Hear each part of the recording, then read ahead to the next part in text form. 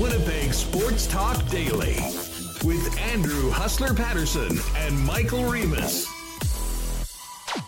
Happy Friday, gang, and welcome to a packed edition of Winnipeg Sports Talk Daily. Huss and Reem with you for the next couple hours plus. Marbles a little later on.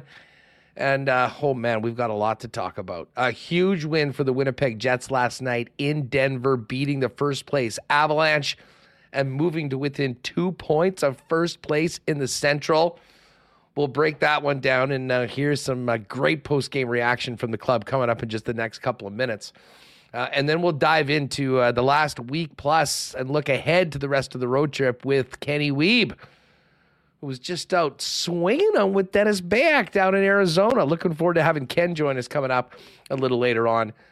And then the second half of the program, we will pivot to the story that is gripping anybody with a pulse that is connected at all to the Toronto Blue Jays, or frankly just Canadian sports, because the reports are coming in.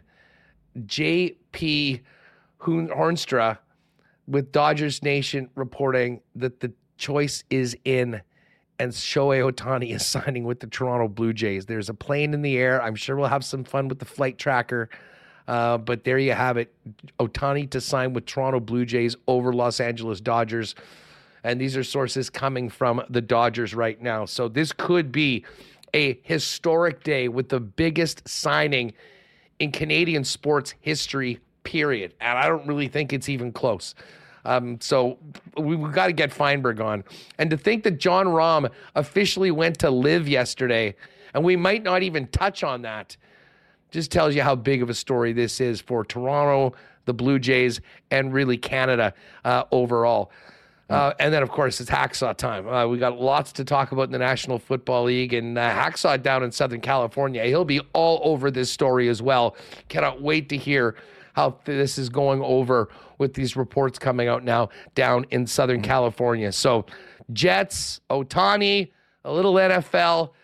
Buckle up. It's going to be a heck of a fun one. And, of course, we'll finish it off with a marble race later on today on WST. Just before we bring in Michael Remus, shout out to everyone that popped by Boston Pizza last night to hang out with the Illegal Curve crew. Remus and I popped in.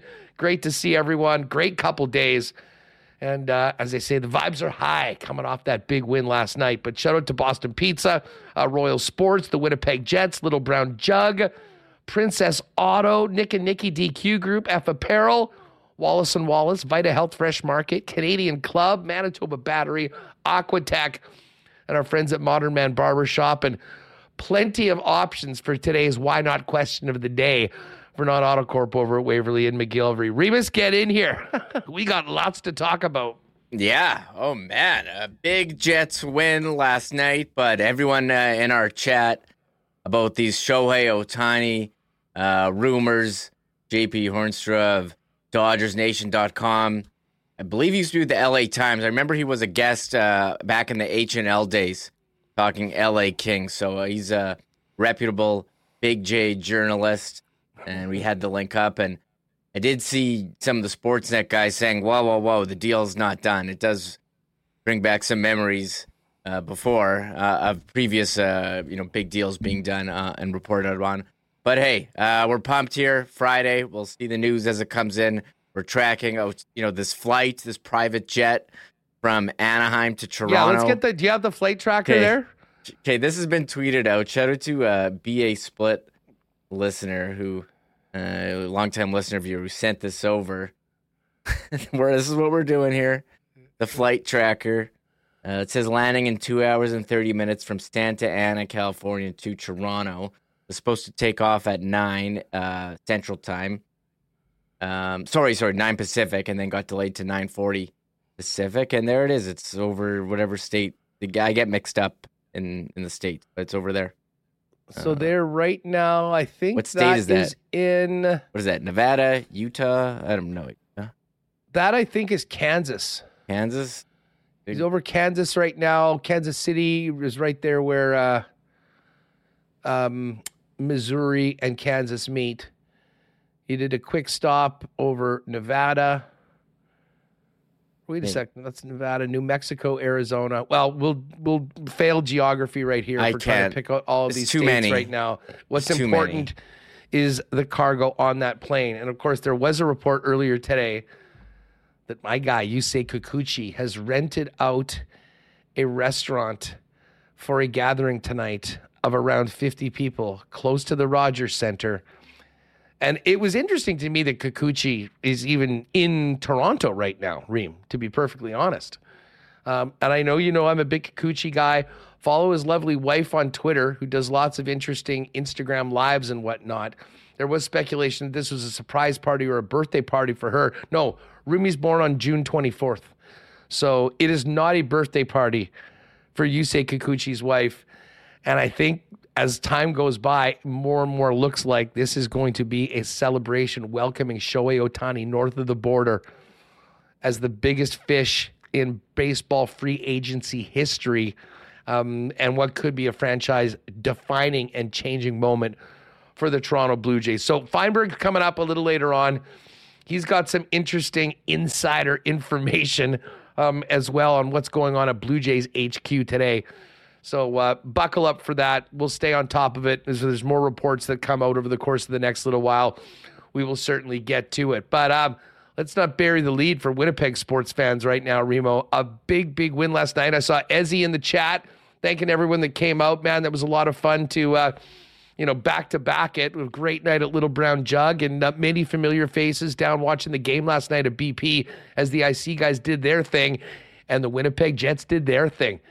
4-2 in Denver against the first place Avalanche. A great team win. Connor Hellebuck was great.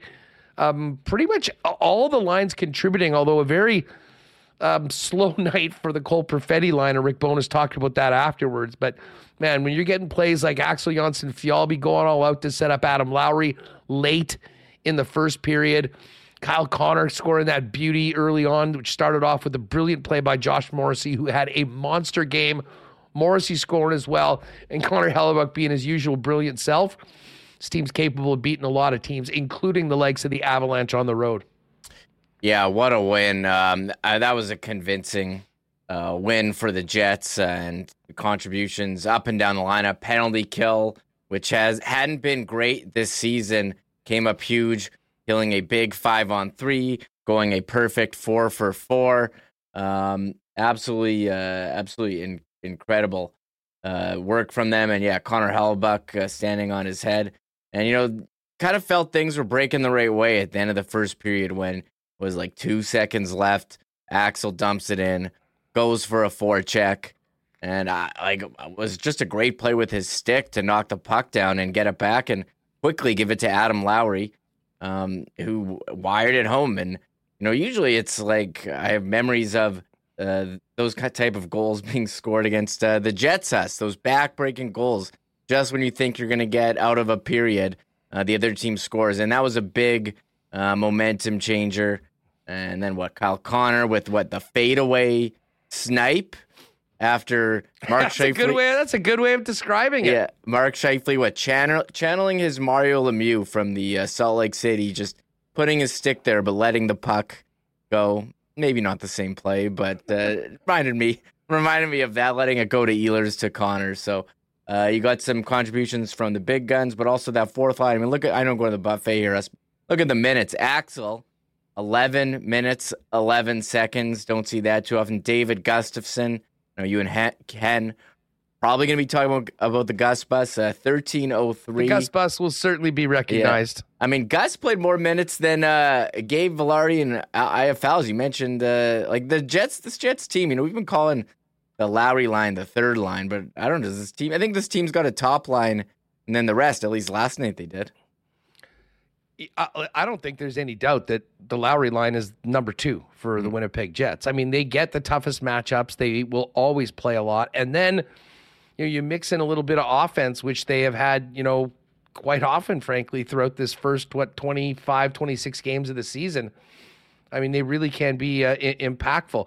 I mean, 3 lines were really rolling. As Rick Bowness, and we'll hear from Bones in a minute, said, Cole's line was pretty much in their own end all night, and that was a bit of a concern. But listen, not always do you have, each and every one of your lines having that sort of success, especially against a team like Colorado. So a number of other guys stepped up. Josh Morrissey, maybe his best game of the season. Certainly, I think he was on for all 4 goals again, for goals 4, not on for any of them against, a goal and an assist. He ends up scoring the winner. He was absolutely brilliant last night. But yeah, I mean, the ice time really well distributed throughout the lineup. The forward with the most ice time was Kyle Connor at 2010. Mark Scheifele, just under 18 minutes. Nikolai Ehlers, just under 16 minutes. But then you look at Appleton, 16:30. Morgan Barron, 12:13. Gus was 13. Iafallo was 10 for the lowest of any of the forwards. Axel was 11:11. Lowry, 15. Niederreiter, 14. Perfetti, 12:39. I mean, this was...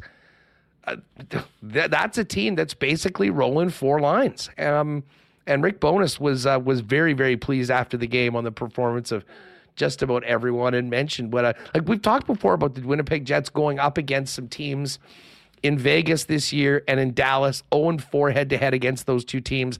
They played them very well at 5-on-5.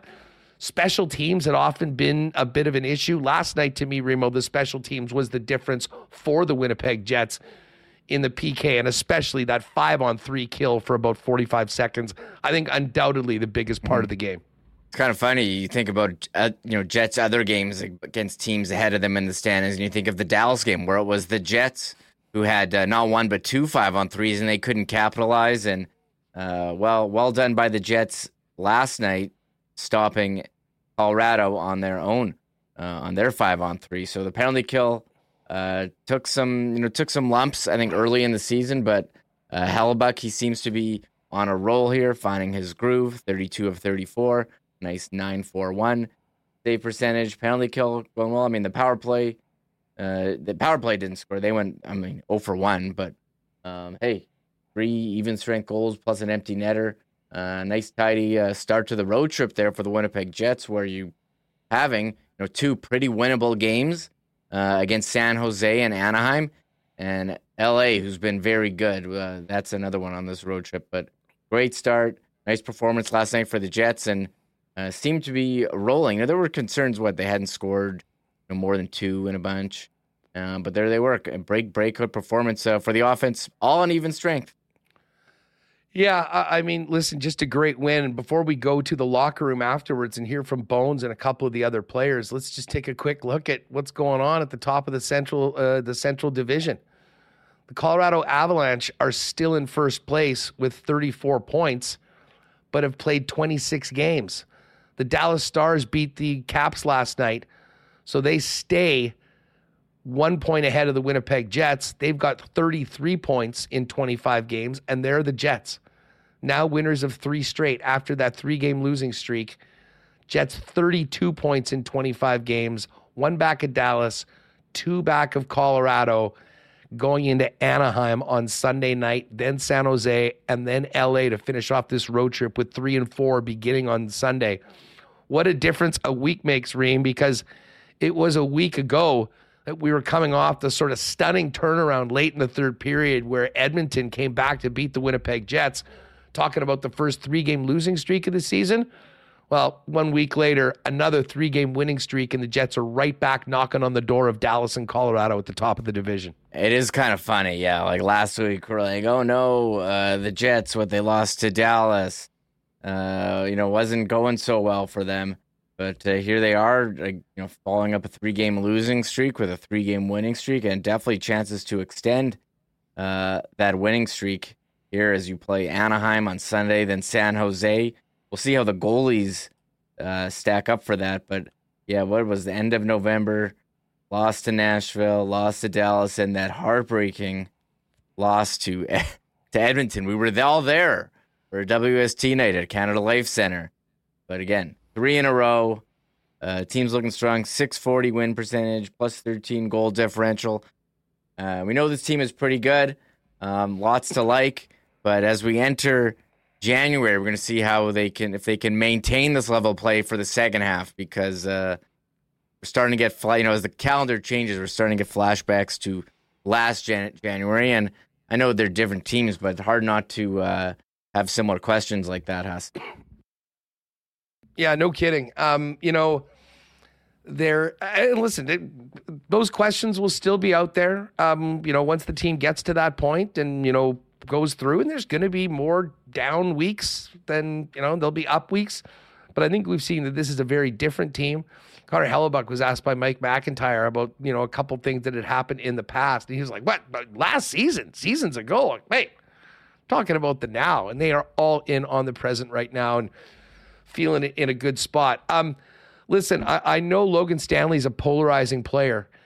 And he did end up on the wrong end of the highlight reel, although I'm not too sure how many defensemen in the NHL would not have been in a situation when you're basically standing still and all of a sudden Nate McKinnon is coming in full blast. I mean, that was a big, big goal for Colorado to get them back into the game.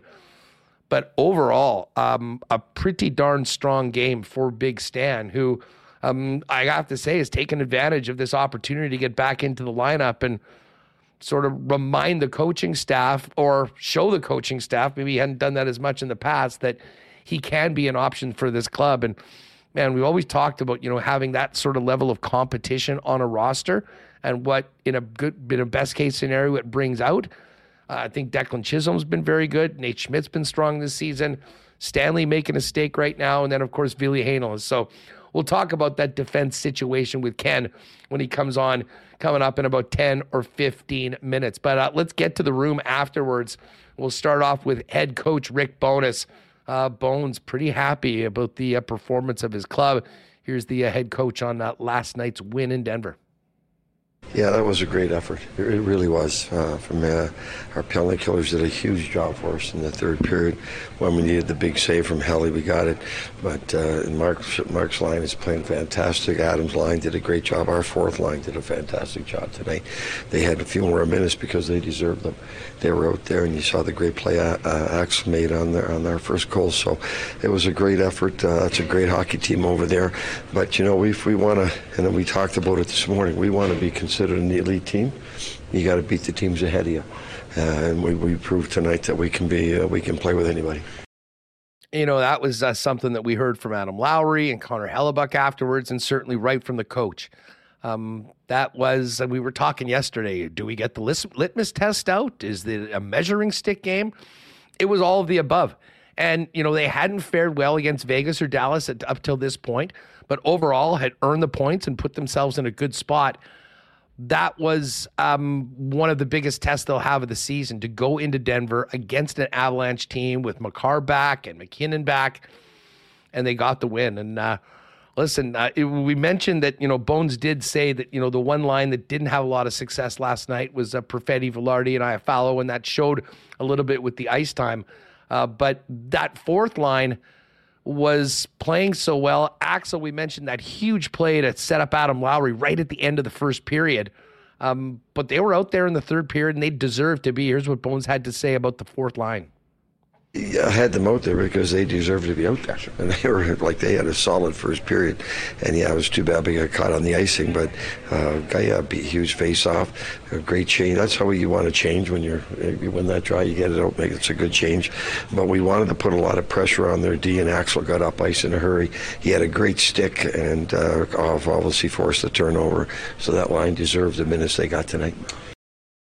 All right, so Bones with some real praise for Morgan Barron, the Gus Bus, and Axel Jonsson-Fjallby. One more from Bones on the play of Logan Stanley, who, as I mentioned, had one of his best games, certainly a first period. He looked as good as he has maybe at any point.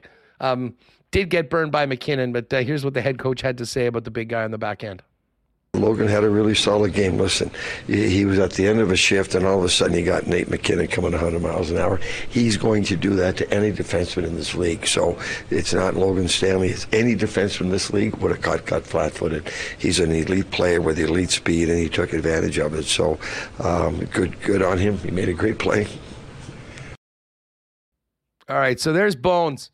Pretty pleased with the squad after a big win in Denver last night, and I'm sure they're down now somewhere in Anaheim, a little bit of a day off, probably get a little bit of practice tomorrow, and then get ready for 3 big games in 4 nights, beginning with Sunday night's tilt at the Duck Pond against the Anaheim Ducks. Connor Hellebuck is rolling right now. He's making saves. His numbers continue to improve game after game.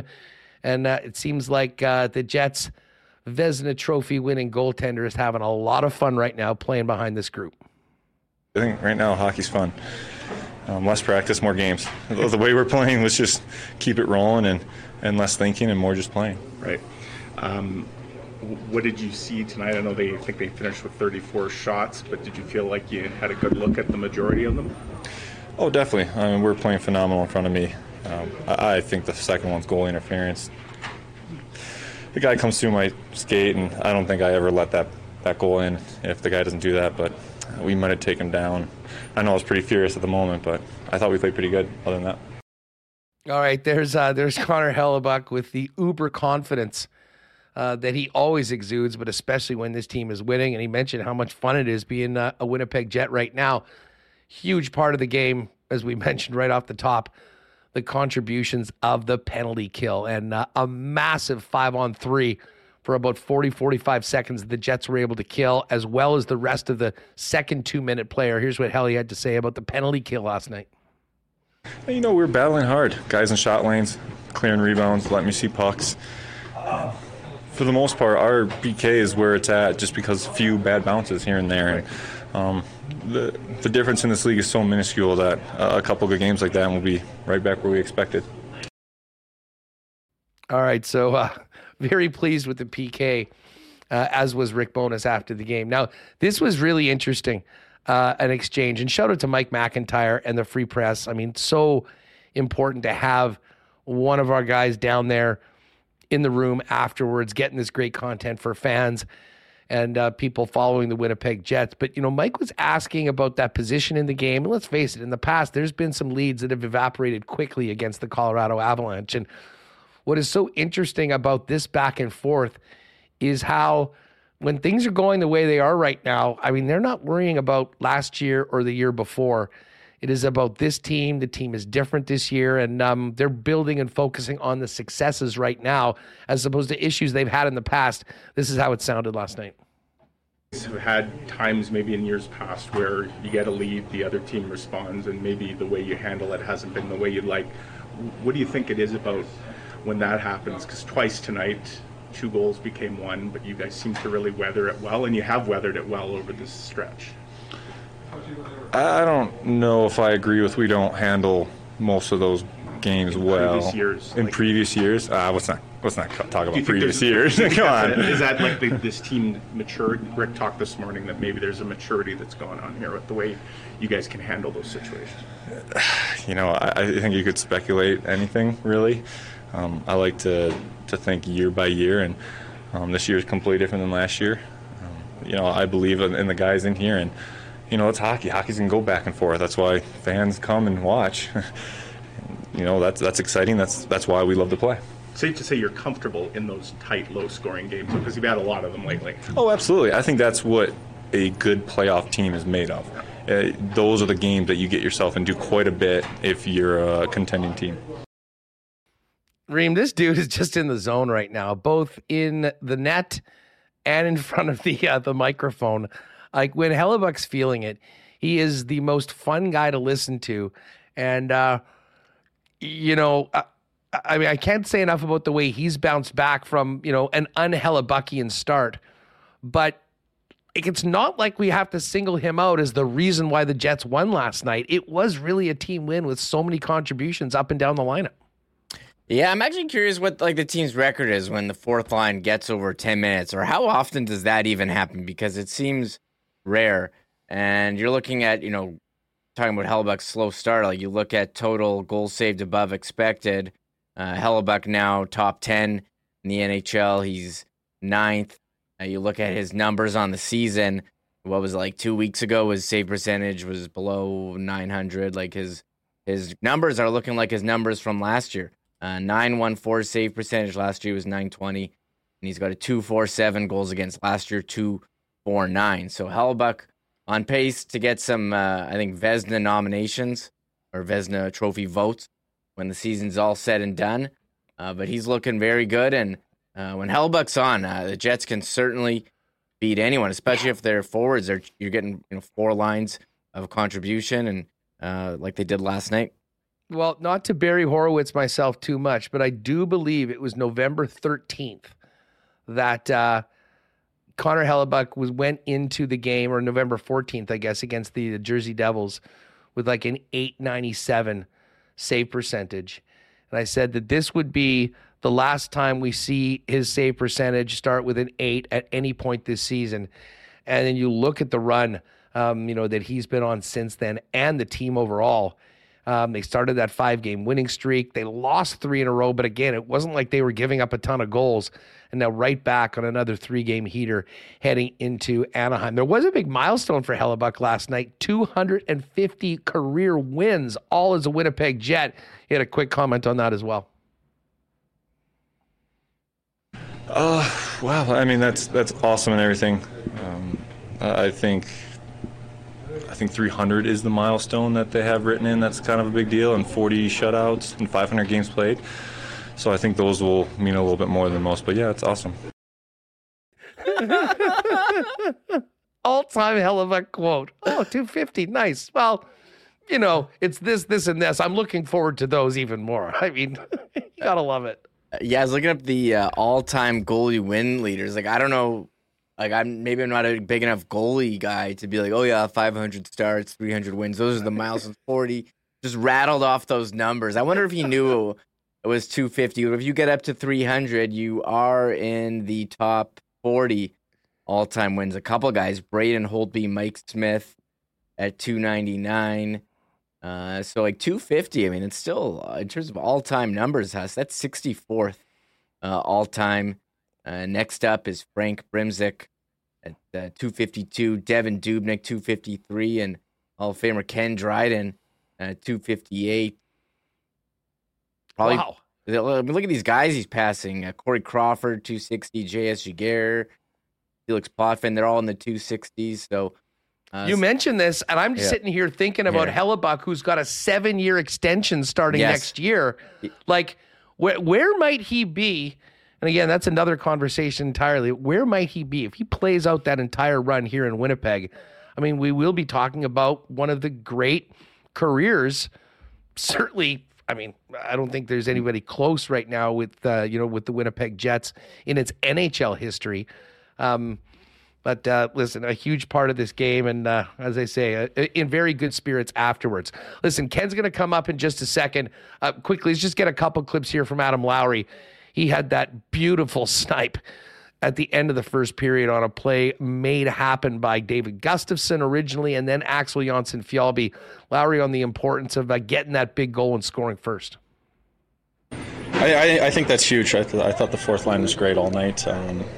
They were in on the forecheck. Gus had a bunch of chances, and it's one of those things. You're on the road, you ice the puck. They get a good matchup, but Gus bears down. He wins that draw. We battle the puck out, and there's 10 seconds left. Axe gets in on the forecheck, creates a turnover, and I thought we had played a really solid period. But to come in up 1-0, it's a different feeling than you battle hard and you're not rewarded. So I think you look at that, and then the start of the second period, KC comes out and scores. I think it was 32 seconds in, and before we know it, in the span of under 40 seconds, we're up 2-0, and kind of have started to take over the game. So it was a great contribution from them. I thought, not only that play, but throughout the night they had a really good night. Big time game from the captain last night. Here's one more from Lowry on what getting that road win over Colorado says about the Winnipeg Jets. Yeah, it's huge. I think we always talk about trying to be an elite team. We want to be considered one of the best in the conference, one of the best in the division, and I think as we've come up through this year, our 2 games against Dallas, our 2 games against Vegas, our game against LA and the Rangers, we've come up short, and we talked about if you want to be in that conversation, you got to beat those elite teams, and I thought we did a really good job. They obviously had some chances, they had some good zone time, and you play against some of the world's best players, that's going to happen. But I thought we did a really good job of managing pucks coming through the neutral zone, real close support, and generated a lot off the cycle. Some really good sustained zone time for our group. So, I think, like you said, it starts the road trip off well. We've got a couple days to recover here and get ready for Anaheim. All right, so there's Adam Lowry. We're going to chop it up with Ken in just a minute from the KNR office south of the border. Little Ohtani update. Alden Gonzalez reporting, pump the brakes. Nothing is done yet.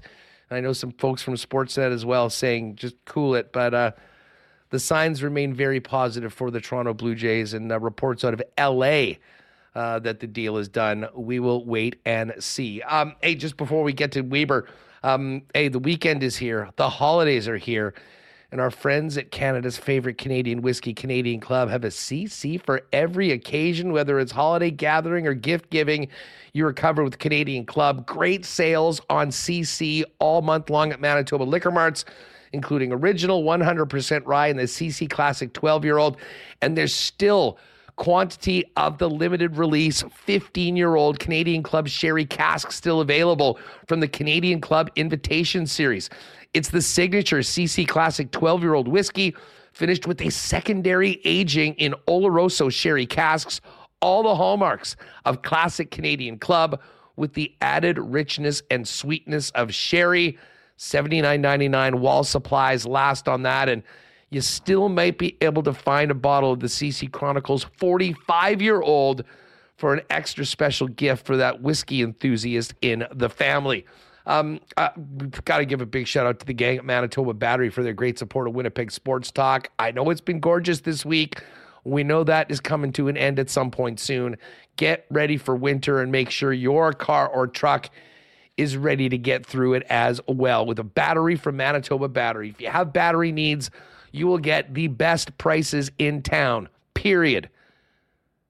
Beating the pants off the big box stores and shopping local at the same time at Manitoba Battery. The best part about it is they'll deliver it to you for free anywhere inside the perimeter with any purchase over $60. It's just that easy. Get to manitobabattery.com to order. Give Donnie and the gang a call at 204-783-8787. And they'll take you through and make your order and get it out to you. Or if you do want a free battery test to see how you're looking for winter, or just pop in and see them in person, 1026 Logan Avenue for the gang at Manitoba Battery. Aquatech busy right now getting ready for 2024. And a very novel gift for maybe you and your family would be the gift of home improvement. Whole home renovations start with Aquatech. With thousands of renos as their foundation, Aquatech can upgrade any space in your home. If you're ready to enhance your kitchen, bathroom, or even add a man cave to your home, visit aqua-tech.ca to learn more about their whole home renovations, including financing options.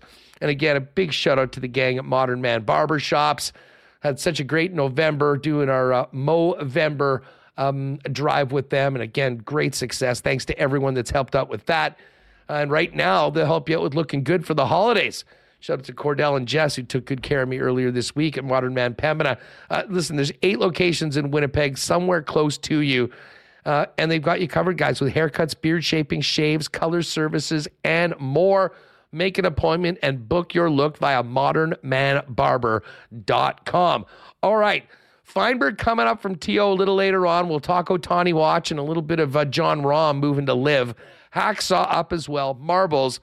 But coming off that big win against the Avs last night, we're going to stay with the Jets and welcome in Ken Wiebe of the Winnipeg Free Press to WST. Today he joins us from one of the many KNR facilities south of the border. What's going on? How's your time been down there?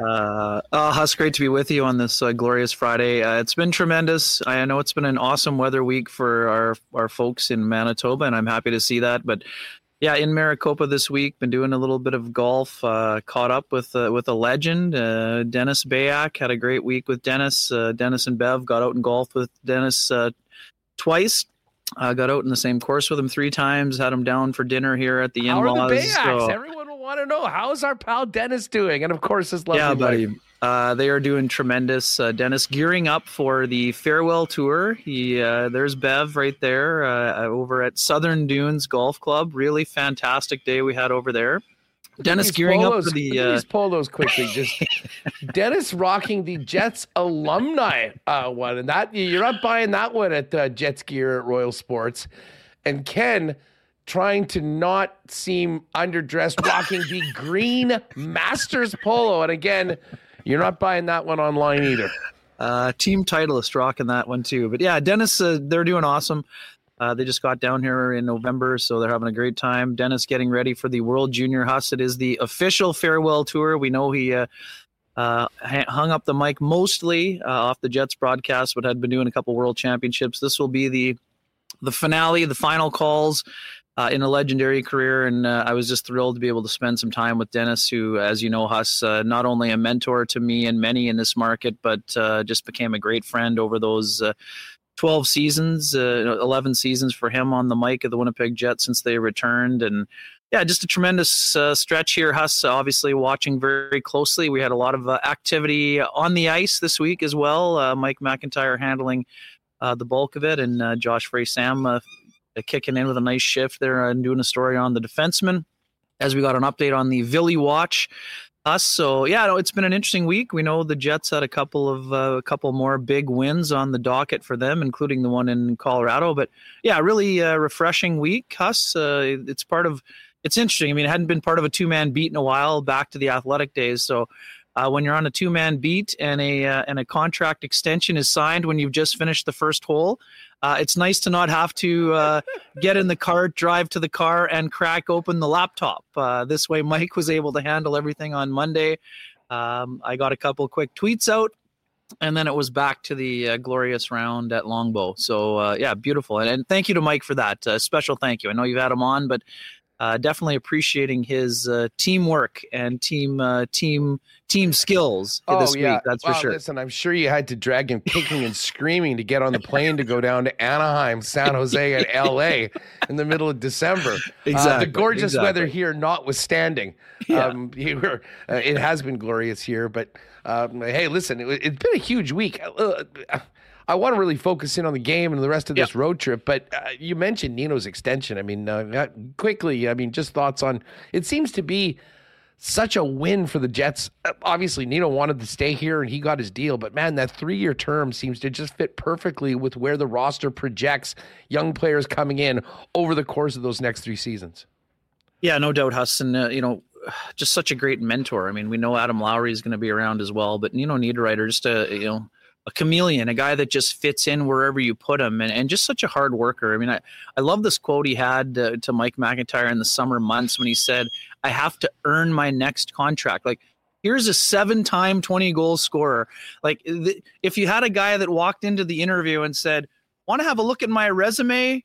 Here it is," that would be Nino Niederreiter, but that's not his style, Huss, right? I mean, and that's the beauty of him as a player. He's really evolving and becoming more, he's always been a physical guy, but I really loved what he's done with that third line with Adam. We shouldn't even call it the third line because they have the second most ice time most nights at 5-on-5. But man, that line's been fantastic. He's such a good leader, Huss. And as you mentioned, both the term and the dollar value, right? The AAV, I mean, if people want to look at historical context, I mean, this is similar to the Matty Perreault contract, Huss. And by the end of the contract, Matthew Perreault was playing on the fourth line a lot and still contributing there. But at $4 million in the cap rising, that number is not going to be a drag on the salary cap, especially as you mentioned, when guys like Rutger McGroarty, Colby Barlow, maybe Nikita Chibrikov, Brad Lambert, maybe Chaz Lucius, when let's say 2 to 4 of those guys are coming in, and maybe by the end of the contract, all 5 are here. Who knows? But yeah, it's just a great fit for both sides. He's fit so well here, and I mean, he has bounced around a bit. That's a fact. Always not because he wore his welcome at any of those spots. This is a guy who is a popular teammate. He's an incredibly hard worker and ultimately gets the job done. So a great piece of business for the Winnipeg Jets and also for Niederreiter. Huss, it reminds me of the Paul Stastny scenario where Paul came to Winnipeg after the trade from St. Louis. Many thought he'd have to take a haircut and he got a raise. Now Nino keeps his AAV, but he gets a 3-year term when it starts at 32. So, I mean, this is win-win all around. And hey, if by the end of it, Nino Niederreiter is on the Jets' fourth line, Huss, guess what that means? The Jets have a pretty damn good fourth line. Absolutely. It's so funny how things can change in a week. Like 2 weeks ago on the weekend, the Jets were tied with Dallas and Colorado in first place. You come home, you've got a couple of really tough games. You lose to Dallas. That Edmonton game was a heartbreaker the way it went. And our conversation last week at this very same time was, okay, well, they got Chicago in here. You just got to start it off. Fast forward to today. Laurent Brossoit with his best performance of the season on Monday night with a massive game for himself personally and the team. And then arguably the biggest win of the year, going toe-to-toe against one of those top teams that the Winnipeg Jets know they have to beat if they want to be considered in the class of those top teams in the Central Division. And, man, a lot to chew on from just a massive 4-2 victory last night in Denver. Yeah, no doubt, Huss. Just starting with Brossoit, I mean, I know that we went kind of back and forth on this and why it was important for him to start in Nashville. Huss, I don't think the start on Monday against Carolina happens if he doesn't play against Nashville. So, again, I don't want to lean on that too much, but I think that outside of the muffin that he let in, he was pretty good in that game, and it helped him allow that to kind of carry over into a really important game against, we know now the Hurricanes are scuffling. I mean, they lost at a really tough week, but he played great in that game. He really stabilized the Jets when they were trying to find their legs. We know they're a high volume team and everything else, but that was an important victory for him. He's going to get in, I think, on this road trip. Whether I'm super curious, Huss, if they're going to do the reversal of fortune or not. Right? You have the San Jose, LA back to back here. Do you consider flipping them? Do you try to make sure that you? I think he plays against the Kings, to be honest. Do? Okay. I mean, listen, they have pretty much always gone with the Hellebuck in the first game, LB in the second game. And the only reason I think you would change that was if you were concerned about, one team is much better than the other, at least on paper. That being said, the Sharks have been winning games lately. They've taken a lot of numbers. But I have to say, coming out of that game against a strong team like Carolina, I think LB said and made a statement that I'll be good. Don't worry about who we're playing to go in. So if anything, I think the confidence that if they were wavering at all as to how much they could count on LB, he made a statement on Monday night, and I have a feeling they probably go as they have in the past with Hellebuck against the Ducks and Sharks, and then that final game, LB have a chance to go in and be a real difference maker to finish off a road trip in a winning note.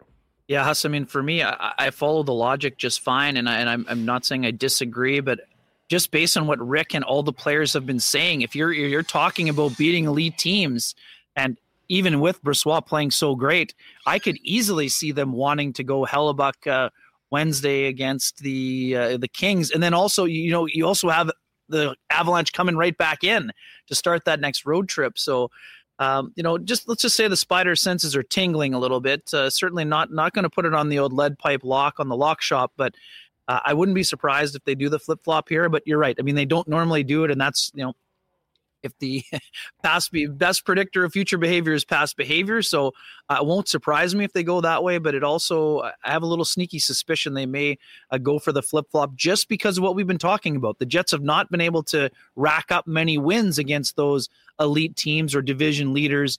So I could see, and also with the spacing of the games, Huss, you got a little bit of a break here.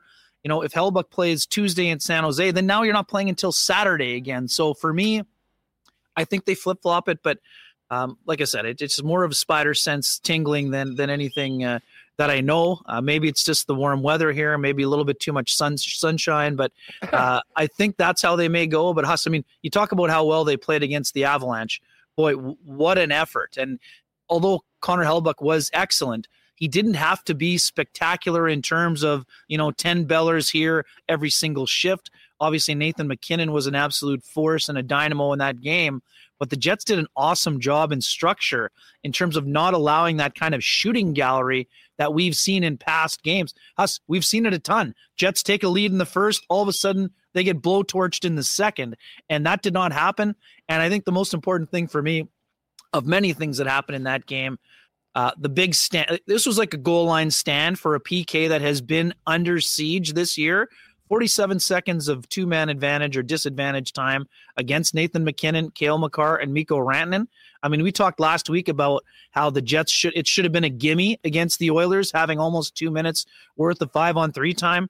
with the Avalanche power play and all that weaponry, the fact that they were able to shut them down first on the 47 seconds and then on the back end of that kill was absolutely massive for a team that struggled shorthanded this year. Well, listen, okay, let's get right to it, because I was kind of where I wanted to start with last night's game, and speaking specifically to special teams and the PK. And Ken, overall this season, as the Jets have consistently been a very, very good 5-on-5 team, it was somewhat uncharacteristic, but early on in the season, a little bit of a slower start in the first couple of weeks for Connor Hellebuck.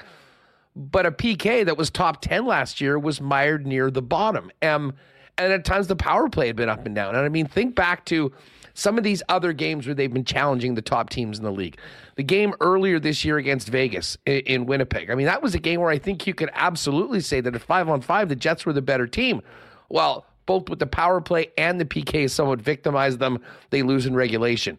The Dallas game back here a couple weeks ago, it wasn't necessarily the PK, but it was the fact that they did nothing in a very tight game with 2 5-on-3s. And Rick Bowness said that was the difference in the game. And you look at last night, I mean, killing off a 5-on-3, going perfect on the penalty kill against an Avalanche team that throws about as much at you as any team in the NHL.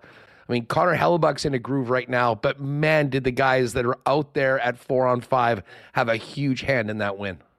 Yeah, no doubt. I mean, you're blocking shots, getting in shot lanes, all of that. And apologies, nice pick me up for you as the teammate. Sorry, I think I said Oilers. I meant Stars, obviously, for that 5-on-3 extended time. But they did an excellent job. Their clears, we've been talking all year about the clears and being able to get it out of the zone, all of those things. And Huss, I wouldn't even say the penalty kill has been as bad as it looks as terms of the numbers. You know this. We've talked about this a ton. They've had tons of penalty killing situations where they kill off a minute 30, a minute 40, a minute 45, a minute 53, and then give up a late one. So it sort of is a bit of a deflator because you've been so good on the penalty kill at times, but then one breakdown happens and it's in the back of the net. That breakdown didn't happen. It was just excellent job all around. I think it was Lowry, Dillon, and Pionk, I want to say, or maybe no, sorry, DeMello. It was DeMello, Dillon, and Lowry at the front end of that 47 seconds. They were just all over the place, sticks and lanes, doing an excellent job. And yeah, I mean, just an impressive thing because it's an area we know the Jets want to get better at, need to get better at, and are determined to get better at. And, no better way to do that than to get a, kind of an energy boost like that one against the Avalanche, who have all that high flying firepower. So important job. But yeah, I mean, you talk about Hellebuck. Like the classic Hellebuckian interview with the historical films. Somebody wants to talk about 250. He's like, yeah, it's a nice number, but let's talk about 300 wins, 40 shutouts, and 500 games. Okay. Why don't you come and get back to me when that happens? I appreciate the shout out, a classic Hellebuck line too. When he beat Barrasso for most wins by an American goaltender, can't wait to see the banner up there. Just vintage Hellebuck, but this was so dismissive. He's like 250, come back when we have 300, then I'll be happy to get into it. Speaking of Hellebuck after the game, the other thing that cracked me up, but also I thought it told us something. Mike was asking him about whatever, sometimes you guys have gotten run over in this building by the team or they get momentum and it's been tough to start. And he was incredulous. Well, what are you talking about? And he's in previous years. I don't agree. And that's last year, what are we talking about previous years before? And then sort of emphasized how this team is different right now. Is, I mean, they're not worrying about the past, but they're trying to take advantage of the opportunities right now and live for this season, this moment. And I have to say, I mean, I don't think anyone benefits from dwelling on things that have happened in the past, but you have to learn from them. And in some ways, I think right from management to the coaching staff to a lot of the veteran players that have been around there, they've sort of learned some lessons over the years, but it is all about the now and the present right now. And that was a perfect example of it last night, led by 37. Yeah, no doubt, Hudson. I mean, I would just say this in terms of I've got no problem at all with Connor Hellebuck having that approach, but you can be sure that Rick Bowness and the coaching staff is paying pretty darn close attention to what Mike was talking about because they're trying to avoid some of those pitfalls. I mean, there's some deep-seated wounds that have been inflicted especially by the Avalanche in the last couple of years. And yeah, I mean, if the Jets want to get past that, guess what? Best way to change the narrative is to change the narrative with play on the ice. And the Jets are doing a great job on those fronts, Huss. They have done a great job of turning the page. It's a new season. Everybody knows it. The attitude is different. The demeanor is different. They're more comfortable in these sorts of situations. And hey, I get it. There are still some skeptics out there, and those people are saying, well, hey, now, Jets were first place in the Central and the West in the middle of January, and it's only December 8th. So I get it. Like, there's a long road to the finish line here. There will be turbulence. There will be bumps. There will be bruises. But right now, the Jets are showing that they're playing a sustainable brand of hockey. Now, there are going to be injuries, there are going to be dry spells and everything else. But the way they've played 5-on-5, that is their foundation, Huss, and that is a foundation that all teams that want to go from good to great to elite, that's the foundation.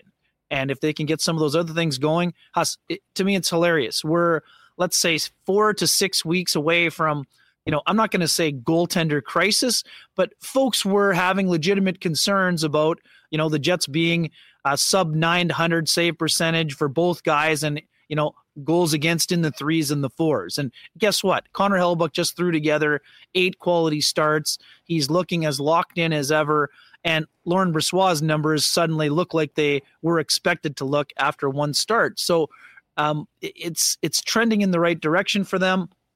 I do think there's room for improvement. One of the few things, Rick, there haven't been, let's just put it this way. There have not been many times in Jets history where 3 of 4 lines get shouted out by the head coach after the game, and one of them doesn't include what should be the second line, right? So that's something they're still sort of looking for chemistry there. They got the hybrid going with Perfetti and Velarde sort of shifting between center. We saw Nino jump up for 2-3 shifts up onto that second line. It resulted directly into a goal, but then they went back to it the other way in the third, but more because they love what Nino Niederreiter has done with the Lowry line, and the Lowry line was playing a lot because Nathan McKinnon was up over the boards what seemed to be every second shift. So there is still some room for improvement, but that's natural for any team 25 games through the year. I don't see it as a problem. I think Velarde will continue to get better and better and better, and I think Perfetti will get comfortable. We expect Vladislav Nemestikov to be skating at some point, maybe on Saturday or Sunday. But overall, they're doing a great job. And we've been talking for a long time, and I just think it's important that I mention the name Josh Morrissey because we've gone too far in this conversation without mentioning how solid Josh has been. And this, for me, was a bit of a statement game for him. I don't think he would say it publicly because he's more of a private kind of guy when it comes to motivation, and the team is always first. But at a time where a lot of people around the league, I'm not saying have forgotten about Josh Morrissey as being a candidate in the Norris Trophy discussion. He went head-to-head with one of his buddies who's got his name on that trophy that he wants to be on at one point, and had a pretty darn impressive effort with a goal and an assist, on for all 4 goals, on for none against. Just an impressive game by a guy who's having a great season on the back end. Yeah, I couldn't agree with you more. Monster game from Morrissey, and the play that he made to keep that puck in, rip it around, that led to the Kyle Connor goal. Just an example of the awareness, execution, and then of course the shot to put the Jets up with that goal later on. A huge part of it. You know who else we haven't talked about, and you'll get a kick out of this. So I popped by to see the IC gang and everyone at BP last night at BP Taylor. Great time, by the way. Shout out to the IC crew. So I got there a little late. If you've ever been at BP, they do like a pick a player contest where they've got all the Jets and you grab whatever player, and then if that guy scores, you spin the wheel or win cactus cuts or wings or something like that. So I got to the table and the 2 goalies were there, guys that weren't dressed, and there was one player left, and it was our guy, the Gus Bus. So I'm sitting there looking at that, and my God, Ken, he had 3 glorious chances last night. Now, he didn't score, but Axel Jonsson-Fjallby, what a game he had, and a monster play for the Adam Lowry goal. Gus was everywhere. We heard Rick Bowness very correctly, I think, sing the praises of that 4th line, and that's something that we've kind of gone back to about the depth of this club. But you can't talk about that win and what a team win it is, I think, without talking about how effective those guys were. And to use Rick's point in his post-game scrum, how much they deserve to be out there in the third period. Yeah, no doubt about that, Huss. An impressive showing, and it's funny, a couple tweets fired over my way last night. Any room left on the Gus bus, right? It's gone from healthy scratch to being back. All aboard. All aboard. Choo-choo, exactly. A couple one-timers. I think he's been – the one thing we've talked about a lot since training camp, Huss, changed his training regimen a little bit. He's moving better out there. I mean, the one thing – Gustafsson always had great hockey, hockey IQ, hockey sense, whatever term you want to use. But the pace is the one thing he had to get up and get going, and he's got his pace up. And, I mean, Axel Jonsson-Fjällby, you want to talk about pace, Huss? I mean, getting down the ice and putting the pressure on Devon Toews, one of the best defensemen in the league.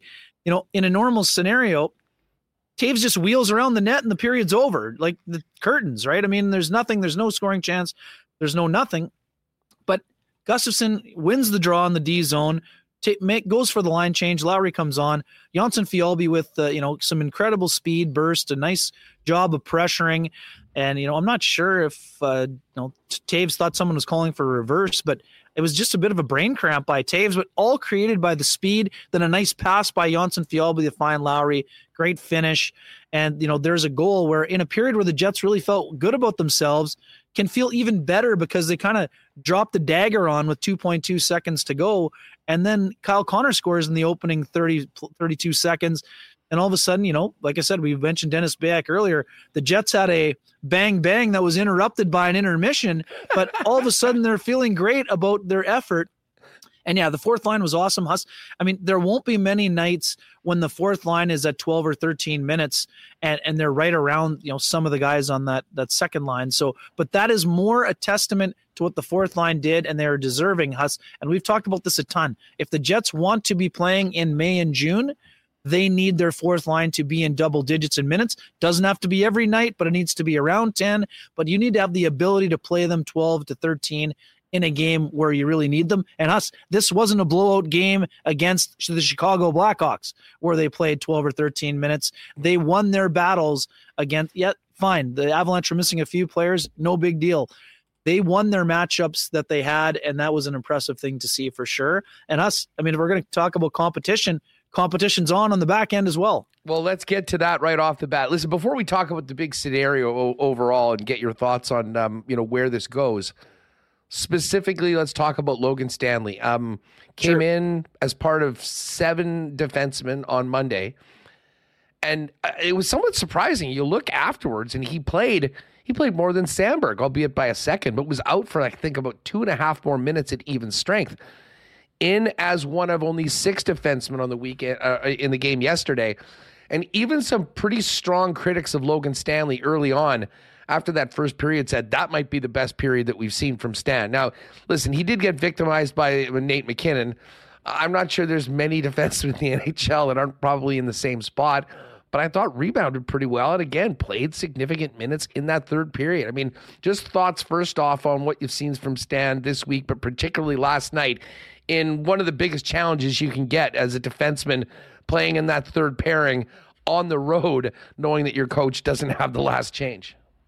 Yeah, Hassan, I'm just going to tell you something quickly. I mean, this is not neither to protect or bury Logan Stanley, but when I covered the Stanley Cup final with Sean in 2022 involving the Avalanche and the Tampa Bay Lightning, like Nathan McKinnon made Victor Hedman stand still or look like he was pretty flat-footed on occasion as well. And this is not a comparison of Stanley to Victor Hedman. It's just a reminder that I'm going to tell you right now, when the rhinoceros is coming at you at full speed and you are standing still or flat-footed, it's like the Roadrunner. It's a beep, beep right past you. It doesn't matter who you are. It doesn't matter if you're 5'8" or you're 6'7". McKinnon is going to be past you in a blink of an eye. And yeah, hey, that ends up on the highlight reel, and all of the people are, all of the, non-Stanley people are pointing the finger and saying, hey, that's why you can't play in the NHL. And hey, that's just not. And if that were the case, then he wouldn't have played after that. So Rick Bowness played him after that. Of course, nobody wants to end up on that highlight reel, but much like we talked about Dylan Sandberg last week, Huss, there were a couple things. There was an icing. There was a turnover on the Bedard goal. you're able to flush that. And if you can flush that, that shows a level of maturity that is required. Now, I'm not here to bang on the table and say Logan Stanley has won the 6th job. I don't think anyone's won the 6th job. And I also don't think that Nate Schmidt has played poorly in the battle for the 6th job. But right now, if they're taking somebody out, right now Nate is the odd man out. So I think there's going to be, I'm not going to say a rotation, but it's tough for all three of those guys that are in it. And Huss, soon there'll be a not soon, but relatively soon, there will be a 4th guy involved. So, I mean, I understand that, one of my former colleagues, Bruce Garriock, has mentioned Logan Stanley as a possible trade candidate. Teams are kicking the tires. And hey, here's the other thing. If you're one of the teams that's not a playoff team, of course you're going to have the ability to give a little bit more runway to a guy like Logan Stanley and find out what you have. I mean, the thing for the Jets, they're trying to be an elite team. So do they want to give him an extended run? Let's not forget, Huss. I mean, last year around this time, before the first injury to Logan Stanley's ankle, we were wondering if Rick Bowness saw a little bit of Jamie Alexiak in Logan Stanley.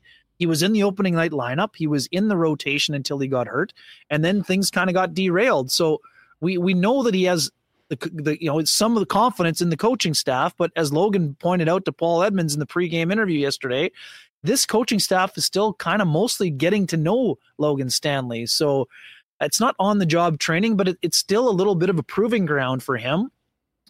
I didn't love the fact the Jets won 11-7 the other night because I thought it kind of penalized a guy in Declan Chisholm who was really good the game before. But at the same time, I understand it's not like he played great and had no mistakes and that you have to give him 15, 16 minutes. But I think they're in a tough spot in terms of trying to find enough minutes for all three of those guys for them to be effective and to show at their best. But Huss, what have we been talking about for 3 years? If the Jets are going to try to change their mix, Logan Stanley has the frame and the skill set in terms of being a guy that gets clears on the penalty kill that the Jets might be looking for when it comes to playoff hockey. Now, he needs to do it consistently. He needs to be a little bit more assertive and physical if he wants to grow into that. Let's kind of use the Ben Sherratt example. Like, he's not nearly as physical as Sherratt, but if you clear the front of the net, if you take care of your own end, if you are able to get exits at times, use your feet and use your stick to defend, well, that's a guy at 6'7" doing it and not a guy at 6 feet doing it. I'm not saying he's going to win the battle, but that has to be how Logan Stanley is approaching it. And again, in that interview with Paul Edmonds, he said, they pay me to kill penalties and be physical. So if you can do that on a regular basis, what were we talking about Vegas all year last year, Huss?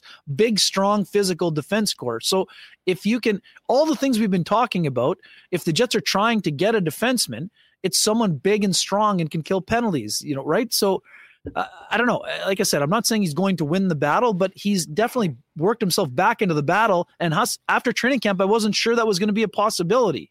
No, and listen, I'm with you as well. And, this is something we've talked about the last couple of days is, the glut on the blue line, what happens when Ville comes back. And the more I think about it, Ken, I don't think that they're going to be pushed into making a decision until they absolutely have to.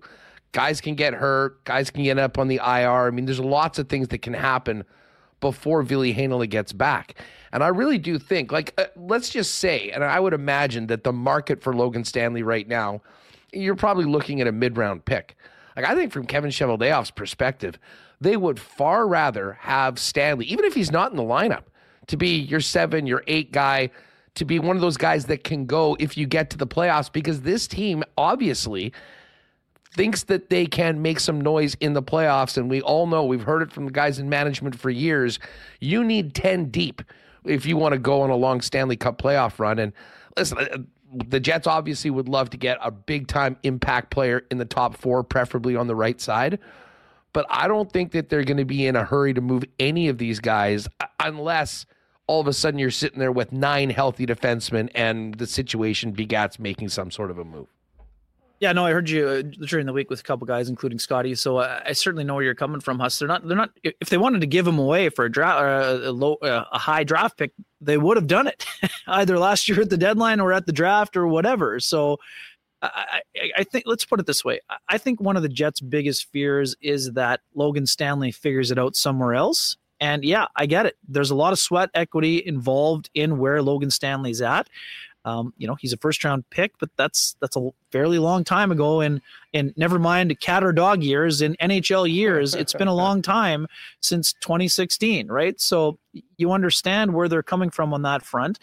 And now there have been some glimpses again in the last couple of games. But Huss, we know this. For all those guys, it's about consistency. Now, I would say Nate Schmidt has been the most consistent of the bunch, but he's also the longest runway. So, we'll see. The Jets know what they have with Nate Schmidt, Huss. I think you were also talking about this early in the week. So that should be a check mark in the positive box.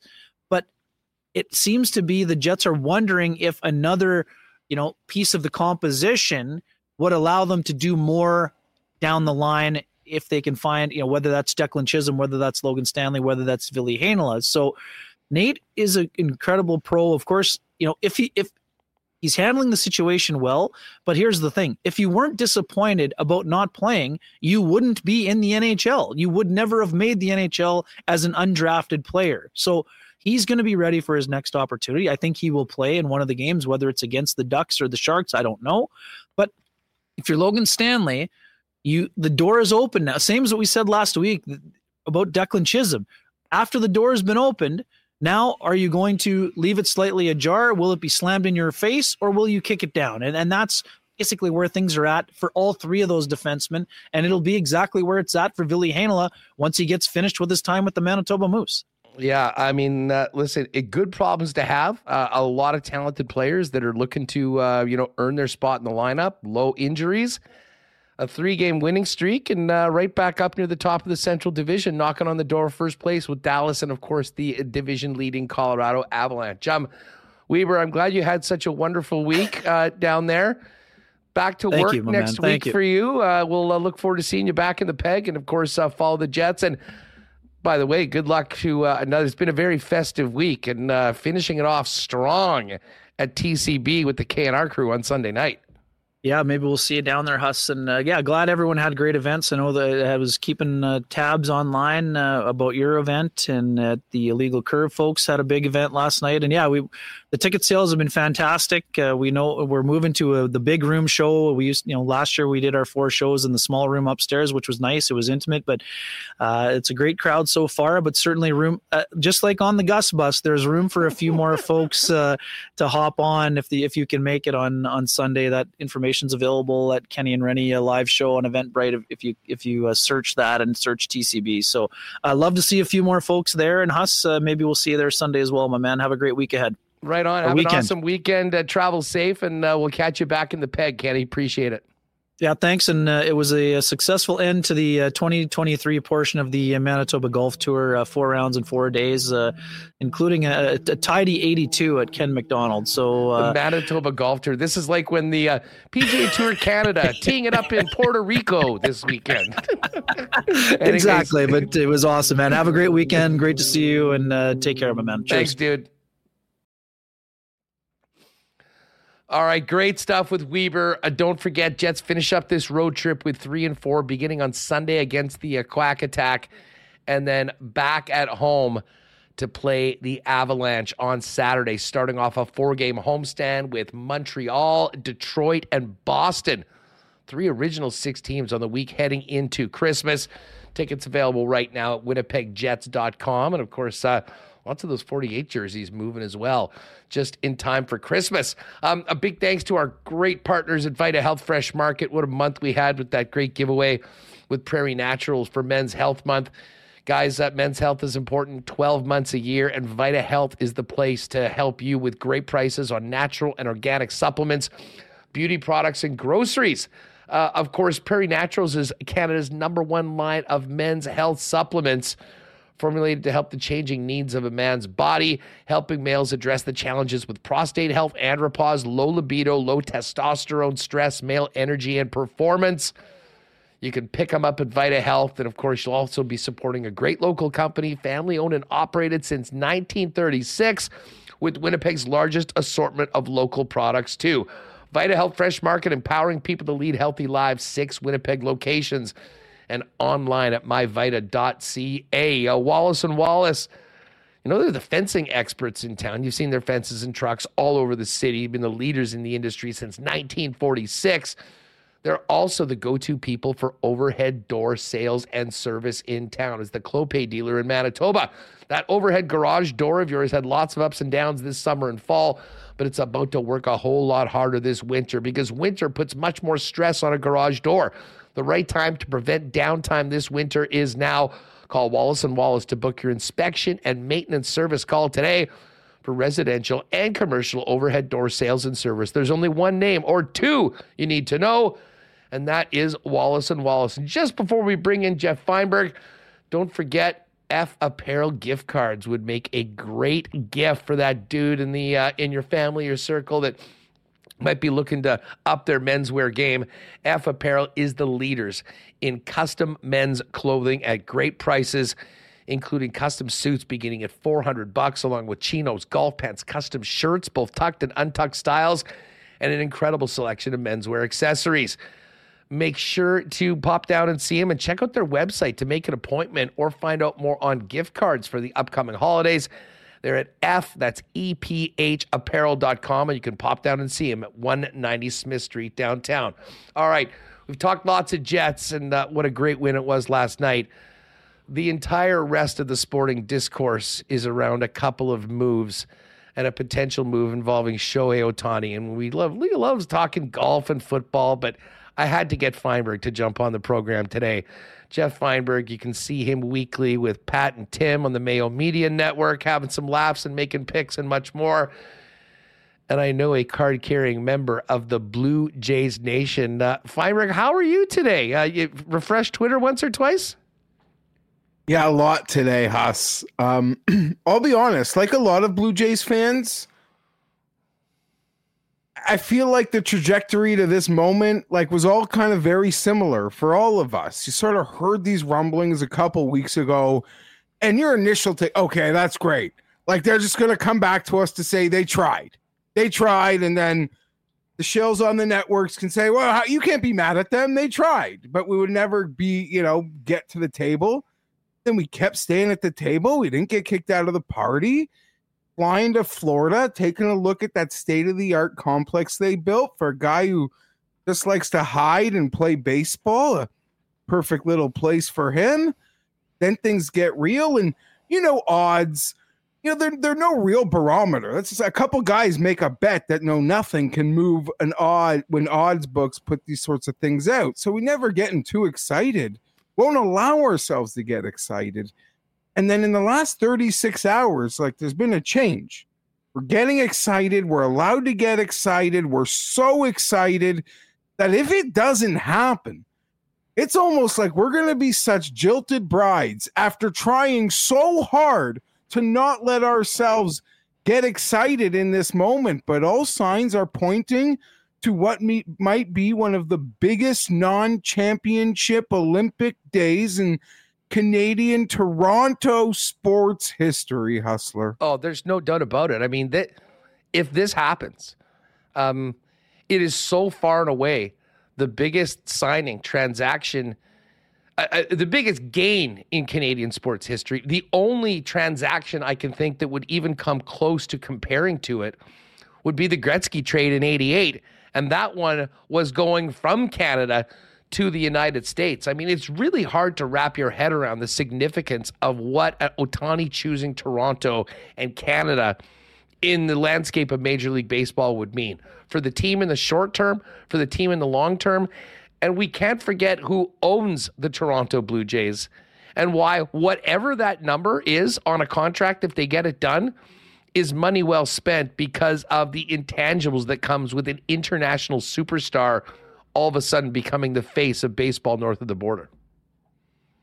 You sort of put it all there, Huss. It does make sense in a lot of ways. It feels like a day. There's nothing really to compare it to. And we are such, how do you put this? We're very fragile sports fans here in Toronto, here in Canada. We always expect the worst, where no one sort of wants to come here, all that sort of stuff. But so this is just sort of a real trip, I guess. And if Rogers wants to spend the money, let's let him spend the money. and all the other ways they can make this money back. I'm looking forward to going to a ballpark, Hustler, where the power alleys have advertisements, and I don't know what they mean. I'll learn what they mean, but where we can ditch that TD patch on our sleeve, and it's something new and beautiful. I'm ready to celebrate. Like, I bought a case of not even Sapporo, other Japanese beer today, Huts. I know I'm not in a great focus right now. I'm a little mad at myself. Remus behind the camera is like, that guy couldn't focus himself better. I apologize. It's been an exciting day. So I'm I'm fired up and ready to go. Japanese beers on ice. Yeah, at Casa Feinberg. Yeah, no, we're fired up. Second night of Hanukkah, like, that's what's being served if you want a beer. Like, yeah, happy Hanukkah, by the way. We had a great time with the IC and boys if this goes sideways, like, I got a trunk full of Japanese beer that I'll drink in sadness, I guess, losing football bets on the weekend, Hustler. I mean, either way, the beer will get taken down, but yeah, I mean, you can't reach the Blue Jays to get tickets. I agreed about 6 weeks ago to take 10 games off a friend of mine who just got his grandfather's tickets. And I'm worried today. Like I said, you renege on our deal. Like, I'll send my lawyer after. It is. Well, I mean, I did see that Ticketmaster's taken all of the Jays home opener tickets off the site. And again, there's so much conjecture right now, but I did say someone talked to Ticketmaster. They were preparing for an event that could shut the system down. So take that for what it is worth. No, I heard that they actually you won't be able to buy Jays tickets until Wednesday. Like, they are, like, it's almost going to be like a playoff on sale almost, Hustler. It's a real trip. Like, to think kids grow up maybe with the Blue Jays being an international brand, like, that's what's about to happen here. Everyone talks about the renovations. They're building, like, these brand new beautiful, like, lower level suites, like, I don't know, that are the thing to do when you're building new stadiums. To get into one of those, you'll probably have to sign, like, a lease that's 5 years longer than Ohtani's contract. Yeah, today would be a great day to be in the sales department over at Rogers. And I made this comparison when we were talking about this a couple days ago. I don't think there's been a day in the last probably decade that I envied anybody that was in charge of selling radio and television, considering where all of that had been going. That's very different of Ohtani signs. You know that I am the president of the Kikuchi fan club. Build him a statue, give him an extension. Like, it's the great. No, that is the greatest signing in Blue Jays history, Hustler. That never happens. Ohtani doesn't have, like, a great Saturday night out on the town in Toronto when the Angels were in town the last couple summers. He's just holed up in his hotel room. If our boy Yusei isn't, and we're not even implying those were recruiting missions. Those were just two friends getting together. And whatever's happened there, maybe even Ohtani admiring our commitment to stick by Yusei when the whole world thought we should just literally send him to the trash. I have no idea. But yeah, that is something. That is, I've got a friend, Huss, that has made the rumored restaurant in, like, inner Toronto circles where this 50-person dinner party is happening tonight. I got a buddy who made a reservation for 4 at 8:30 there. Now, he could be in a totally wrong, different restaurant, but he seems to think he's got the spot. And so, like, this is where we're at. And me and my other friends are like, you leave him alone. You don't go near him. Like, he likes his privacy. Just leave him alone. Do not scare him. Well, the entire run around this. And yeah, here's the tweet. Yeah, source. Yusei Kikuchi reserves entire upscale sushi restaurant near Rogers Center for tonight. Reservation made for 50 plus people. Make of it what you will. It's Christmas party season, Huss. Like, well, it is. Somebody probably got a call this morning being like, yes, sorry, we got bad news. Yeah, bad news. Bad news. Rogers will make it up to you, but This is everybody. Like, I'm even of the belief that the Ben Nicholson Smith, Shai Davides, their tweets right now, Huss, are so coy. Like, nothing's official. They are literally, they're not MLB insiders in this moment. They are Rogers employees, and they have to do what is for the betterment of everybody. I believe. Like, it is all dog whistles got to be put away. Let the leaks come out of the Dodgers camp and that makes sense. The team that comes in second place that loses, it makes sense that that's where the leaks are coming from. Their people are whispering, yeah, it's off. And if we're out, then it's obviously Toronto. But Shohei would not be flying here for a meet and greet. Like, this is to cross the I's, dot the T's. I've just mixed that up, but and party with Kikuchi tonight. Yeah, big party with Kikuchi, and it's beautiful. The weather here is gorgeous today, Hustler. It's supposed to be 10 degrees tomorrow. For all the naysayers, they're probably like, it's too cold there. You don't want to go there. It'll be maybe two of the nicest December days in memory as his halo is landing. It is. Here's the flight tracker. Where are we at now? They are. It looks like they are just pushing into Wisconsin. You better get over the Midwest, because if he lands in Chicago, we're gonna freak out. Yeah, well, Chicago's a little more south. I think they'd have to go due east right now to get to Chicago.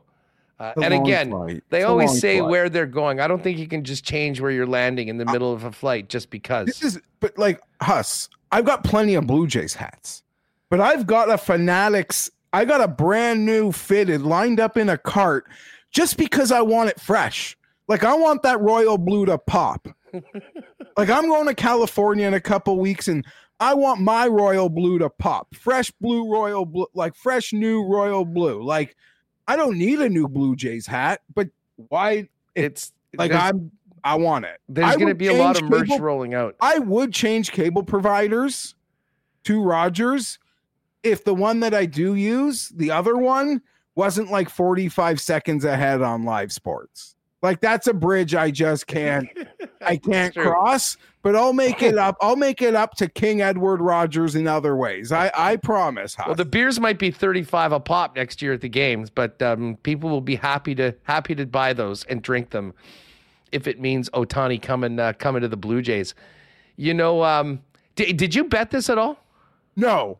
Because I never got, I seen a friend of mine that's got like an 18-1, I think, at Score Bet. He must have just been hopeful at the very beginning. Dude, I got 25-1 a week ago Monday. What? Yeah.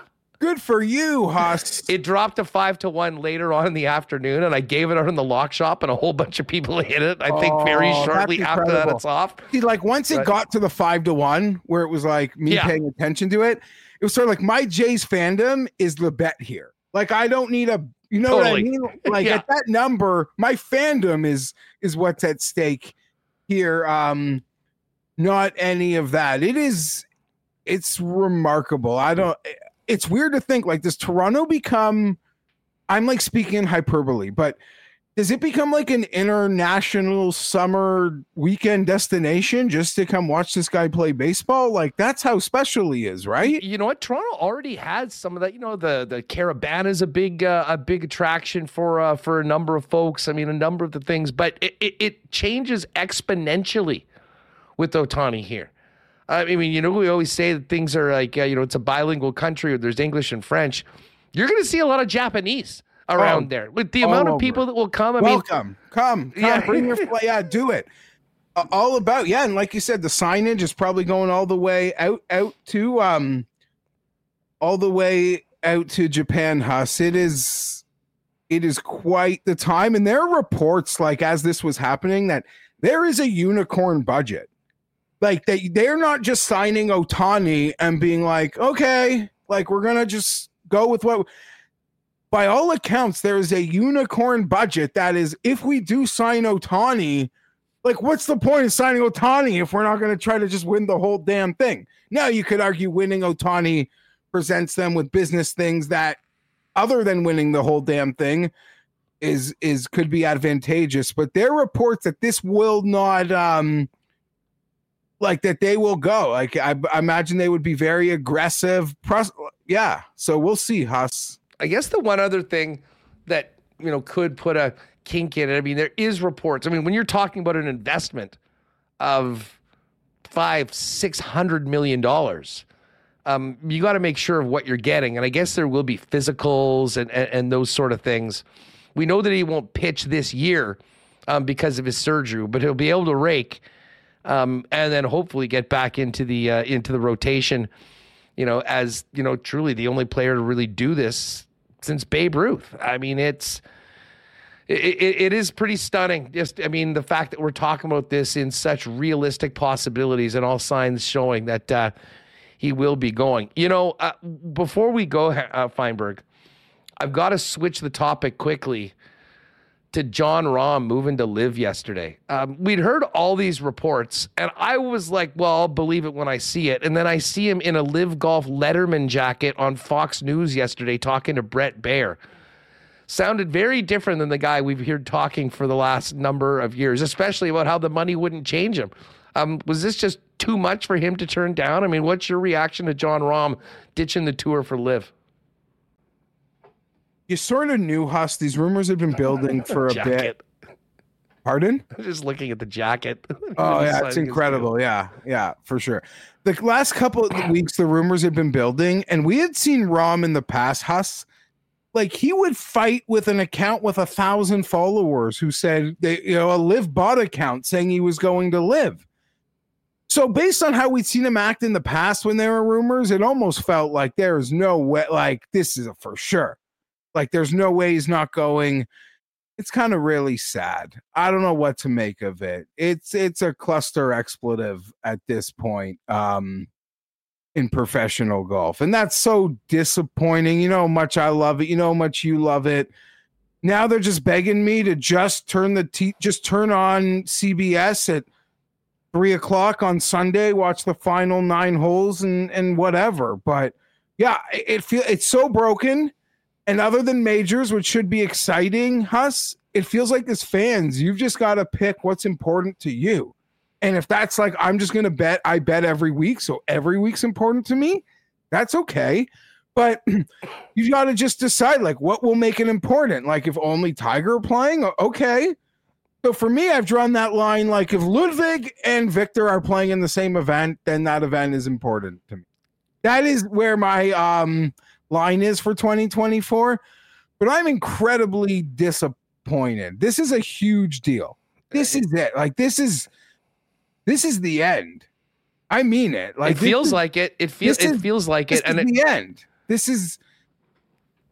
a niche sport. It's a niche sport. They all grossly overrated their value. John Rahm's obviously going to take this money, Huss, because there's no Tiger Woods off the golf course money that, like, yeah, John Rahm make a lot of sponsorship, but this is money that, he's going to do the same job. He gets to make this money. He still gets to play in the majors. I'm not blaming John Rahm, but it feels like this is a demarcation point where it's just over. I mean, I really sort of feel the same way from a LIV perspective.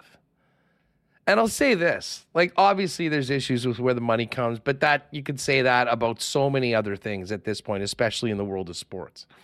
There's a lot of things I actually love about LIV. It's less stuffy. They can wear shorts. Like, it seems like a pretty fun atmosphere for the few people that actually care enough to go out to these events. And I actually do think that there's huge potential in the team concept, but I think it's promoted and marketed terribly. Like, even if you're watching a LIV event, you'll see their F1 style board of where the players are, like at the top of the leaderboard. And then you might see a couple times, like, what's happening in the team competition, but they never give you the context. Like, Answer's leading. Why is his team in 5th? Like, they don't show you the guys that are playing terrible, that are 8 over. And then you've got things like, I mean, this trade yesterday, Taylor Gooch, the number 1 player for Matt Wolff, like, make that make sense. But how much can this move the needle for LIV? Like, does this change where they're at, or is this just another big money guy that maybe has a different profile? Is it obviously a different point in his career than most of the guys when they did make the move? I believe that this if they're not, they have to be on mainstream TV. Golf is like the 6 o'clock news to 90% of the people that watch golf. Like my dad, they know it's on Saturday and Sunday late in the day on NBC and CBS. Like live their events. You don't know when they are. Like, even if they have a schedule that tells you when they're going to play like 9 events in a year, they're so random. And when they're happening, people don't know when to tune in. And I love Jon Rahm. I think he's the best golfer in the world, but you're going to kind of be out of sight, out of mind outside of the majors. That's the one thing the PGA, I guess, has going for it is the TV slots. You know, I'm still thinking about that trade yesterday. And if this was a legitimate sport or a legitimate league, all Range Goat fans would be calling for their GM, Bubba Watson, to be canned. Yeah, 100%. Although, Huss, maybe this just means like Cantley and Xander are coming. Like maybe he's just clearing out his roster to get more guys, because that's kind of what it feels like it's going to happen. And even in some of Bubba's comments after the fact, I got to go behind the fourth wall with you and your listeners here on Winnipeg Sports Talk, because I see Hacksaw Hamilton in the waiting room. And as a lifelong Charger fan that grew up in Toronto, I would listen to XX 1090, XX1090.com, like on the radio all the time. I yearn for the days of those good old days getting that Charger coverage, because it's hard to come by these days. So I don't know, just seeing Lee's face puts a smile on my face, Huss. And Hacksaw is the best. I mean, yeah. we powered up for a big Friday show to go back to back with two of our favorites here. Hey, quickly, how are you feeling about that game? You had the big 6-0 win in Foxborough last week. And I'll tell you what, a win against the Broncos, who were just one game ahead, would make things quite interesting, especially in an incredibly wide open race for those 3 wildcard spots. Yeah, like the fan in me thinks, beat the Broncos, beat the Raiders on Thursday. You're 7-7. You're sort of right back in it. Hustler, the Chargers, they only beat backup quarterbacks. They beat Kirk Cousins, and the Vikings had 2 goal-to-go situations with less than like 4 minutes left in that game, a tipped interception. Other than that, they beat O'Connell, Zach Wilson, Zappy. I'm forgetting someone. That's how sad the season has been for the Chargers. So they only beat backups, and depends what you think of Russell Wilson, and that'll sort of make your case on how the Chargers can do. He's going to be good. Hey, regardless of what happens with both of our football teams, I think let's fingers crossed that this gets to the finish line here, and the focus can be on Ohtani and the Blue Jays. Hey, thanks a lot for jumping on today. Always great to have you, and we'll hit you up on the weekend. Good luck in the game against Denver, and we'll talk to you next week. All the best. Right on.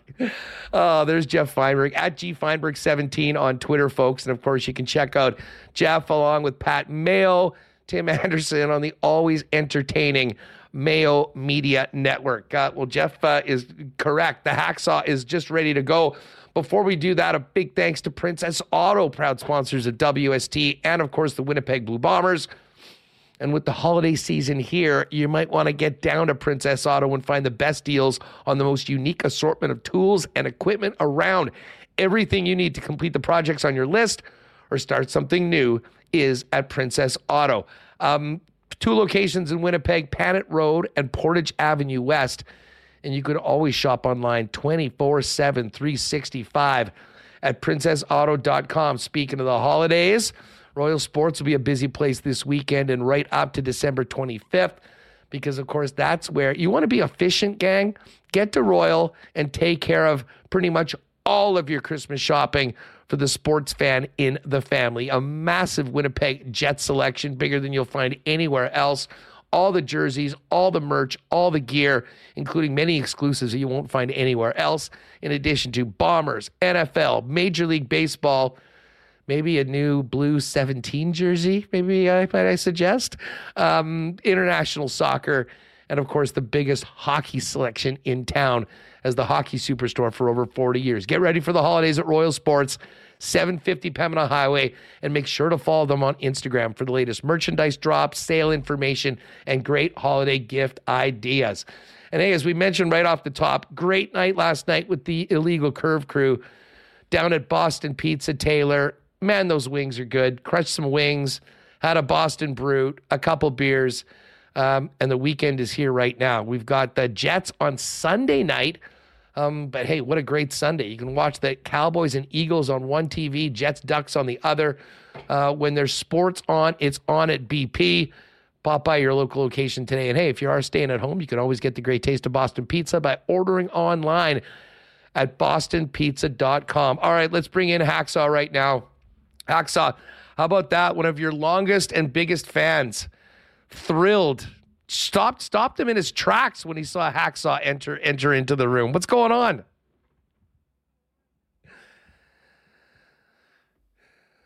Okay. Well, O Canada, that's great.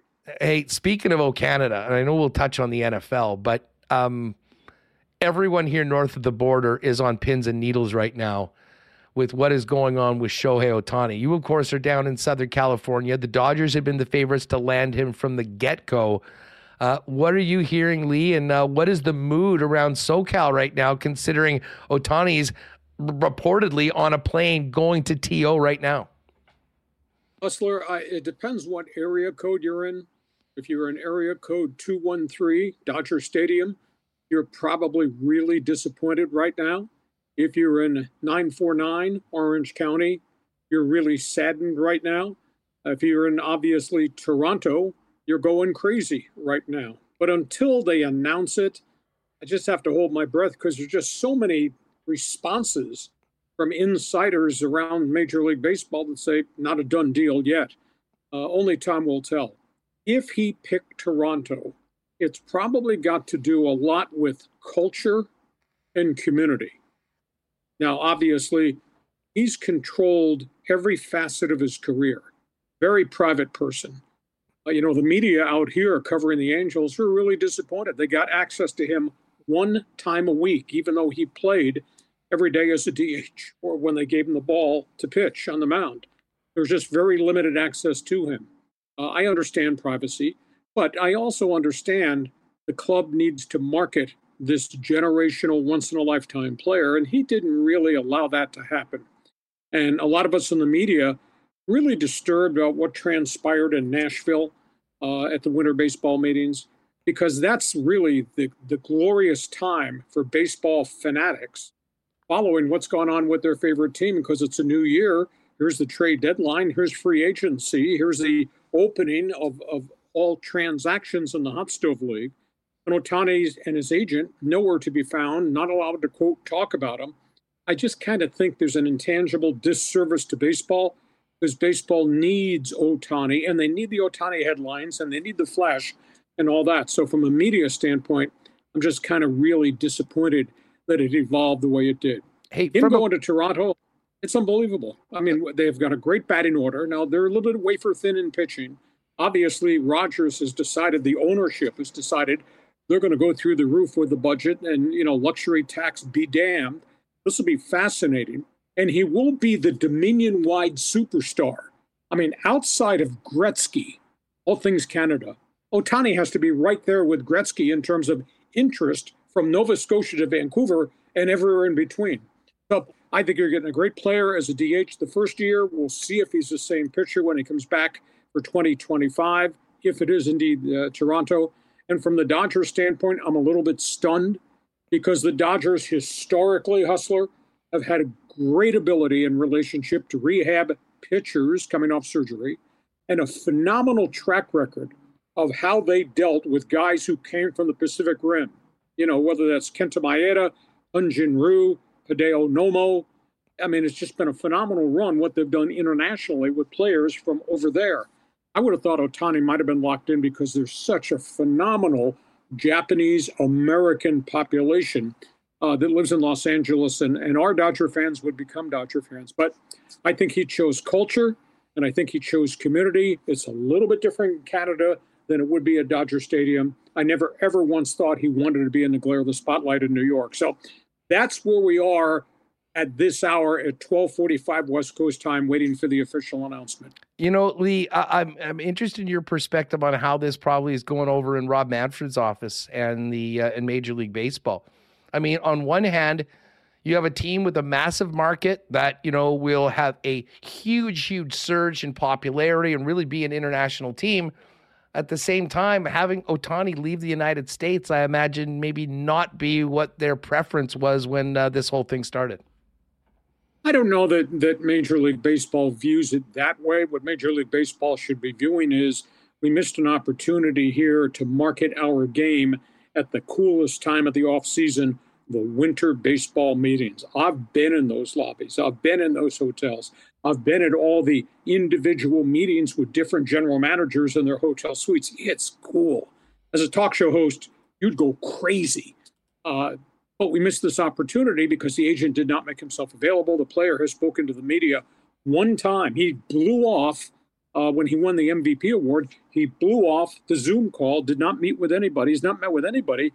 I don't want to say since maybe August. That's too bad. But I don't think baseball says, geez, he's going to Toronto rather than Dodger Stadium or somewhere else. I think it's good for baseball. And you tell me, you're one of them. You're across the border.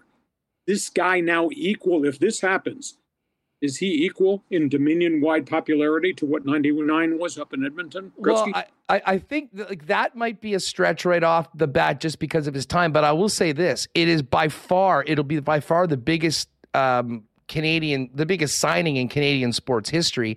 And the only transaction I think you could possibly compare it to would be the Gretzky trade in 88. And of course, that was the other way. That was Wayne Gretzky leaving Canada and going to Los Angeles.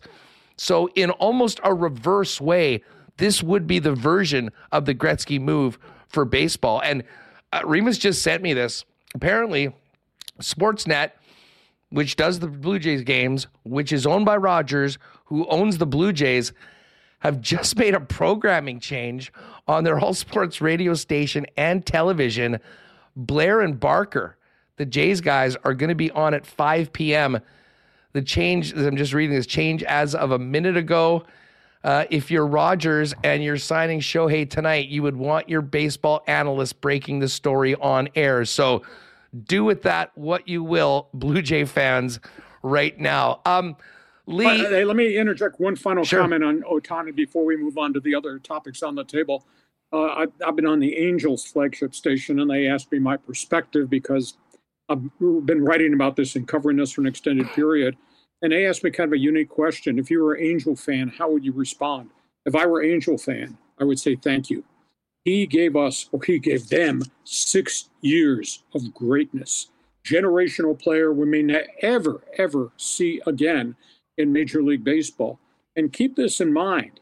He went to Anaheim at a cut rate price. He took a very different contract in signing with Artie Moreno than the amount of money he could have made when he came here from other places that had offered. So I'm not, I tell Angel fan, don't be bitter. Say thank you. It's sad it didn't work. It's sad that they hadn't made the playoffs in so many years, that they lost the opportunity with him, and it kind of wasted Mike Trout's career. And the franchise has been beset by so many problems, from injuries to player deaths to this most recent drug scandal. But Halo fans should say thank you for what Ohtani was, because he gave them things we'll probably never ever see again. Does Mike Trout stick around in Anaheim after all of this? That's a really interesting question. But at the end of the season, 1st of October, he pledged allegiance to the Halos. He says, I have a no-trade clause in my contract. I don't want to go anywhere. I want to stay here, which is unique because he's from New Jersey. I mean, could you imagine Mike Trout, center field, Citi Field with the Mets, Mike Trout, Philadelphia? Now he's making mega money, but he said, no, I'm here. So it'll be fascinating to see post-Ohtani, because they're going to have more money to use, how they distribute their money, because they surely need players, and they surely need good luck. They've had so many problems with injuries and just tragedies and just a lot of bad situations there. So we'll see what tomorrow morning brings. Hacksaw, let's take a quick look at the NFL on the weekend. And I mean, yesterday, first off, crazy game the Pittsburgh Steelers had this miracle season where they were winning games in all different ways. They're 7-4, back-to-back home losses to the 2-win Arizona Cardinals, the 2-win New England Patriots. And they don't have Kenny Pickett. Mitch Trubisky was in there. Mike Tomlin was probably up for coach of the year, but man, have their tides turned over the last little bit. And I'm not even sure Belichick and the Patriots wanted to win that game, but Bailey Zappi, playing for his career, went out there and looked as good as any quarterback for the Patriots had pretty much at any point this season. Well, in terms of New England, first of all, everybody's unhappy. They're unhappy in Pittsburgh. They're really peeved at Tomlin and the organization. And obviously, they're really unhappy. 3-10 New England. Belichick, as I think I said last week, Belichick, the general manager, has really let Belichick, the coach, down in terms of player personnel acquisitions. And there's another question.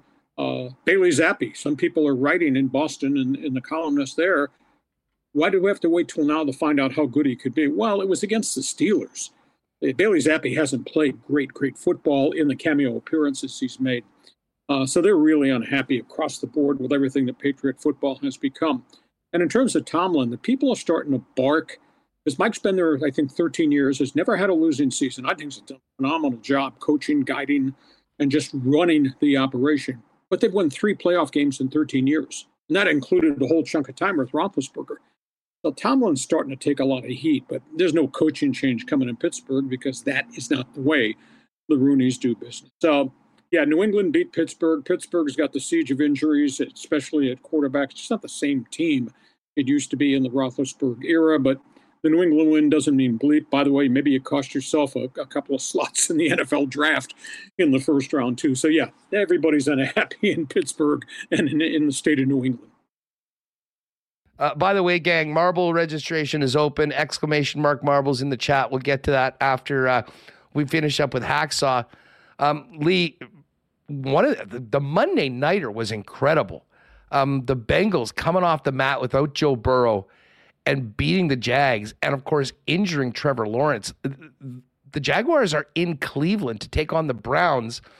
Who would have thought that we'd have Joe Flacco playing for Cleveland and maybe CJ Beathard, although I did see Lawrence going through some motions in practice and potentially trying to go.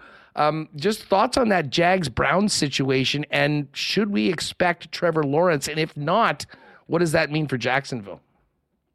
I'd be really concerned if they tried to play him at 50% or 70% capacity, because it only takes one bad turn, one hit, and re-injures it more seriously. Oh, yeah, and Myles Garrett's on the other side.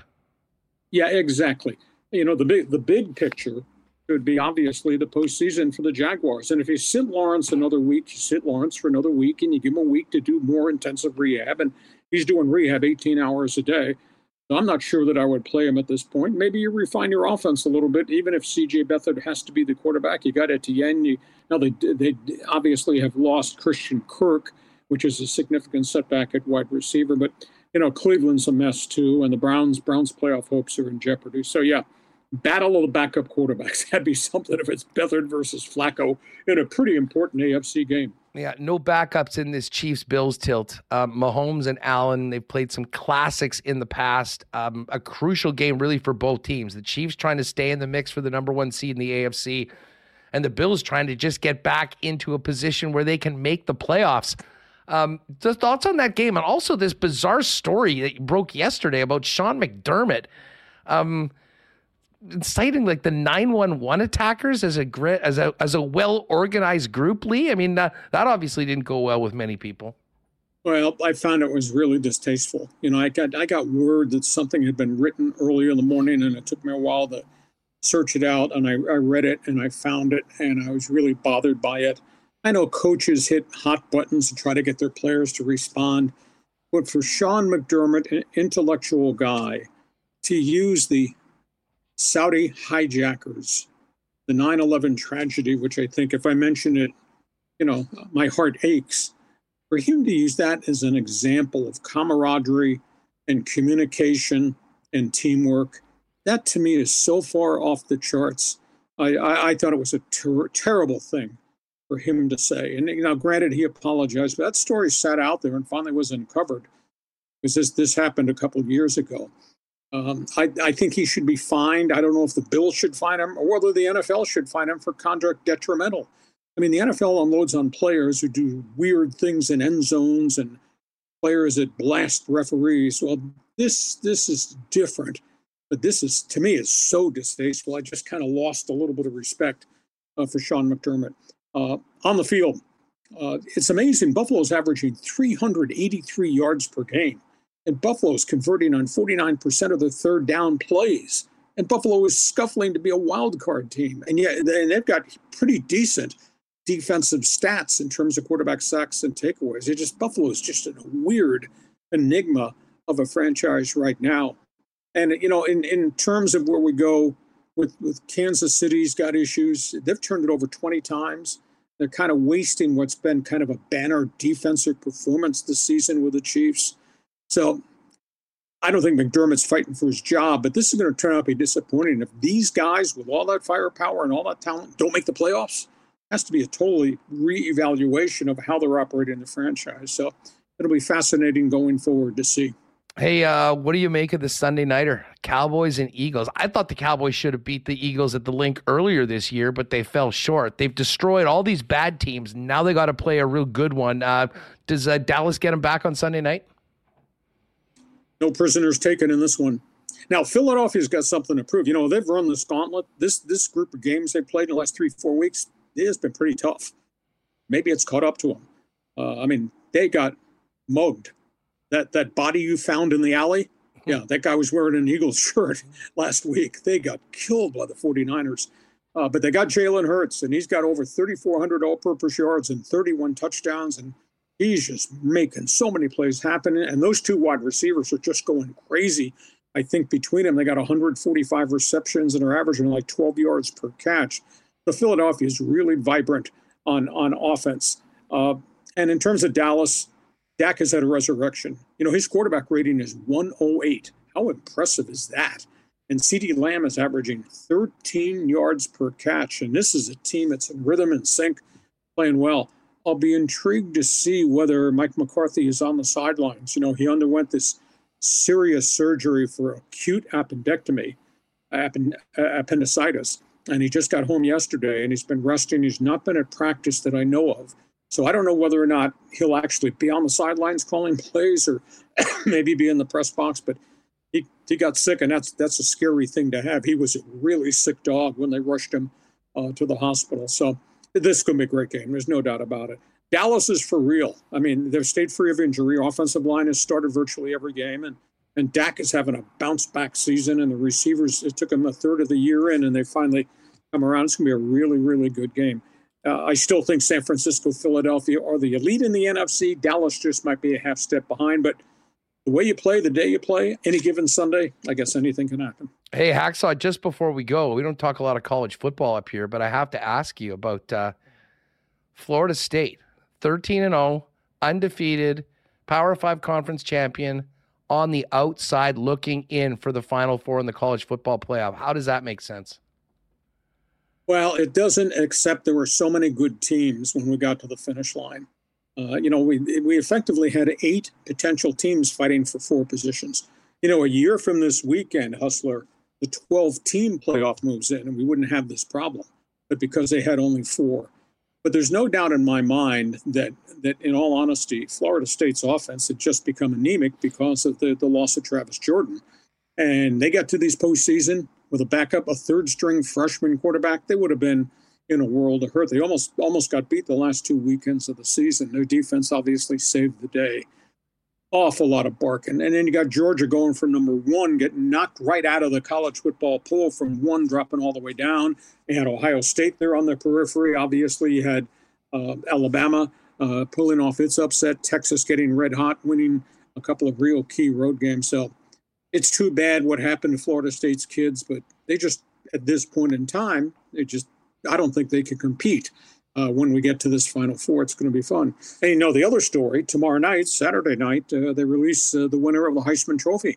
And I have a Heisman Trophy ballot, and I'll tell you what, thank God they put erasers on pencil. I had to change my train of thought over the last 4 weeks of the season. I went from one quarterback to the next quarterback, and then I got into the argument, do I consider the wide receiver from Ohio State who had a mystical season? How do you come to the finish line on this? So it's been a great season in college football here stateside. It's been a bad season. I've just gone to the funeral service for the Pac-12 conference as this thing goes away. And I hate to see it because the Pac-12 had a phenomenal year. It was a year of the quarterback. It was their farewell tour. I hate to see the Oregons and USCs, UCLAs leaving to go to other conferences. But it's been a mystical college football season. Playoffs are going to be a doozy. It's too bad it's not a 12-team playoff, but Those are the rules we have. A year from tonight, the rules will be different. No doubt about it. Well, Lee, a great conversation as always, hitting a whole bunch of topics. And I know that Lee Hacksaw Hamilton, you might need an extra, it's not just 15 minutes this weekend, maybe 20 or so. I can't wait to read and see what you got for us once the Ohtani news is final, wherever he does end up, and obviously all that NFL stuff. But let people know where they can find not only the award-winning website, but all of your dalliances on Instagram and YouTube with the Hacksaw Pod. Well, if you like sports, you're in Winnipeg, you're in Western Canada, just go to my website and log in. It's free. And you'll get alerts every time we put something on my website. I write every day on all sports. Yes, you're right. I am bleeping brilliant. But my podcast has been a little bit on hiatus because I had eye surgery and my co-host was traveling and we had connectivity problems. We hope to get our podcast back up online the middle of next week and get back to a normal schedule. But LeeHacksawHamilton.com. You can access all the stuff I wrote and check it every day and subscribe to get the alerts. And by the way, before I go out the door, full disclosure, because I've said a lot of things and I've worn some outfits that you didn't like. So I'm just letting you know I'm putting this on credit. There it goes. The WST hoodie. Okay. Perfect segue into marbles. Someone wants to win one of those, Lee. It was in the closet. I said, I got to wear this because I know next time I show up, if I wear something Maple Leaf or Edmonton Oiler, you won't be real happy. So I got some credit for what I did today. Yeah, you will definitely. And you got that nice Jets one as well. And Jets are hot, 3 in a row and heading out to California as well. You see them on Saturday night at the Duck Pond. Thanks for everything, Lee, as always. Have a great sports weekend. Thanks, Hustler. Talk to you again. You bet. All right. Great stuff from Hacksaw. Looks like everyone's ready for marbles. And I see Surveyor Brett and Big Euchre here as well. Some of the EST crew. Love it, guys, if you haven't already. ! Marbles in the chat. You're going to see how we do it, how we kick off, how we end the week on Winnipeg Sports Talk with the world-famous marble race. Great to see you all there. Great to see everyone with us. Wow, we're over 500 right now. Hit that thumbs up if you haven't. And like Surveyor Brett did, if you haven't already, hit the boys with the sub. Just hit the subscribe button, completely free. And if you're not able to join us live, the latest Winnipeg Sports Talk content will be in your YouTube feed when you do log on. All right, just before we get to quick cool bet lines and the marble race, big thanks to our great partners and friends at Little Brown Jug. The holiday party was a big hit. Had a great time on Wednesday night. Got a chance to try a whole bunch of those delicious Little Brown Jug beers. And this is a great time to get into the tap room ahead of the holidays because they've got a great deal right now where you get a mix and match of any of their 12 cans. And with the purchase of 12 beers, you get a $15 gift card to enjoy in the tap room. So take advantage of that. The holidays are here. Make it Winnipeg's favorite local beer, Little Brown Jug, down on William Avenue. And of course, you can pick up Little Brown Jug wherever they sell great beer. You can check out all that great merchandise down at LBJ as well. And also a big thanks to DQ Nick. Great to see him on Wednesday night. Appreciated all those delicious dilly bars and Buster bars you brought by for everyone at the end of the night. The holidays are here. Why not get a DQ ice cream cake for your next gathering? Hit them up on Insta at DQ Manitoba. Send a picture, get it customized however you want for a quick and easy pickup at either DQ Northgate or DQ Polo Park. And don't forget, they've also got the Pita Pit out in Niverville now with great catering options. If you're in Niverville, pop by for a pita.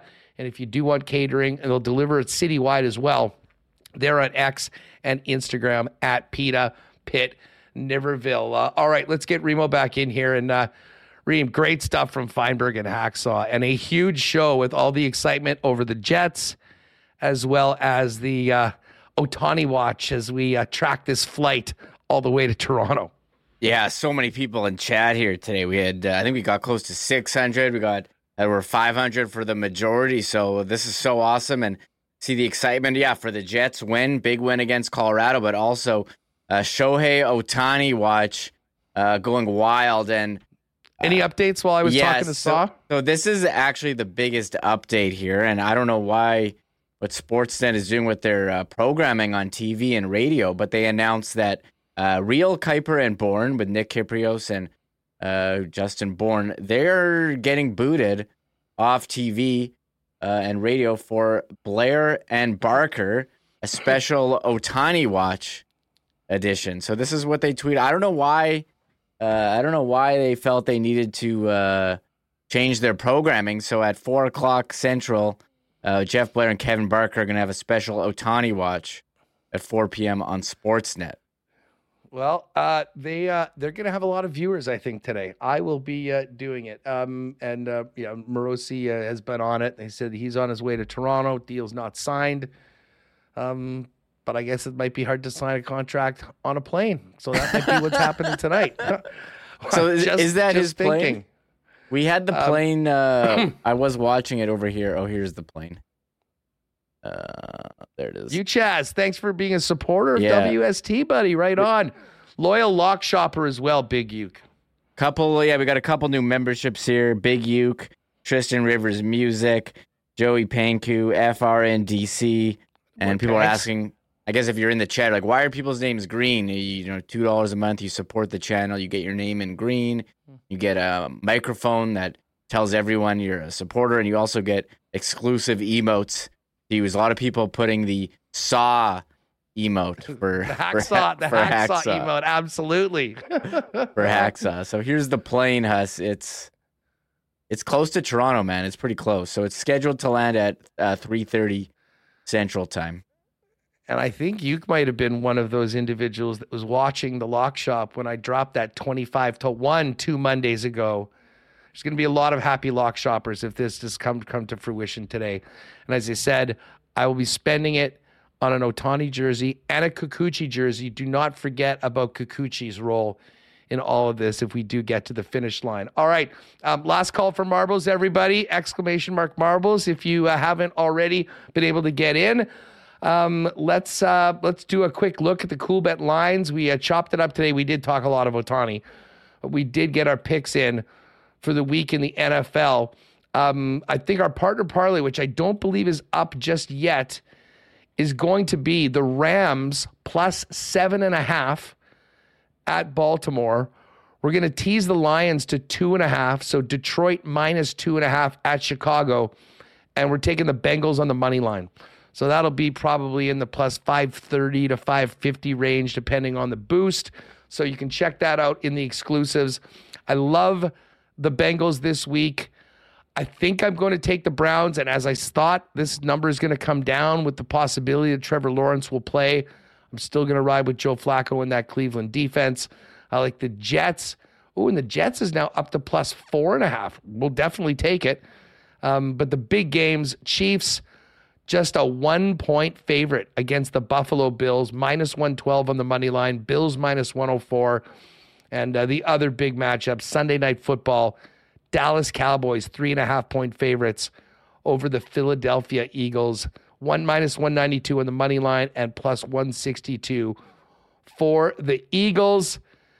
NBA in-season tournament final is on Saturday night. Pacers and the Lakers, LA, 4-point favorites. That is a neutral site game at the home of the Vegas Golden Knights, T-Mobile Arena in Vegas. Again, if you haven't played a Cool Bet before, use the promo code WST when you're making your first deposit. Hook you up with a 100% bonus up to $200 on that first deposit. And you can check out today's Lock Shop at the Edmonton Sports Talk YouTube channel and subscribe to Lock Shop wherever you get your favorite pods. All right, Reem, I'm pumped for the Edmonton guys to be able to see our Marbles theme song and the festivities that are going. Did you work on a good course for today? I went through, let me launch the game.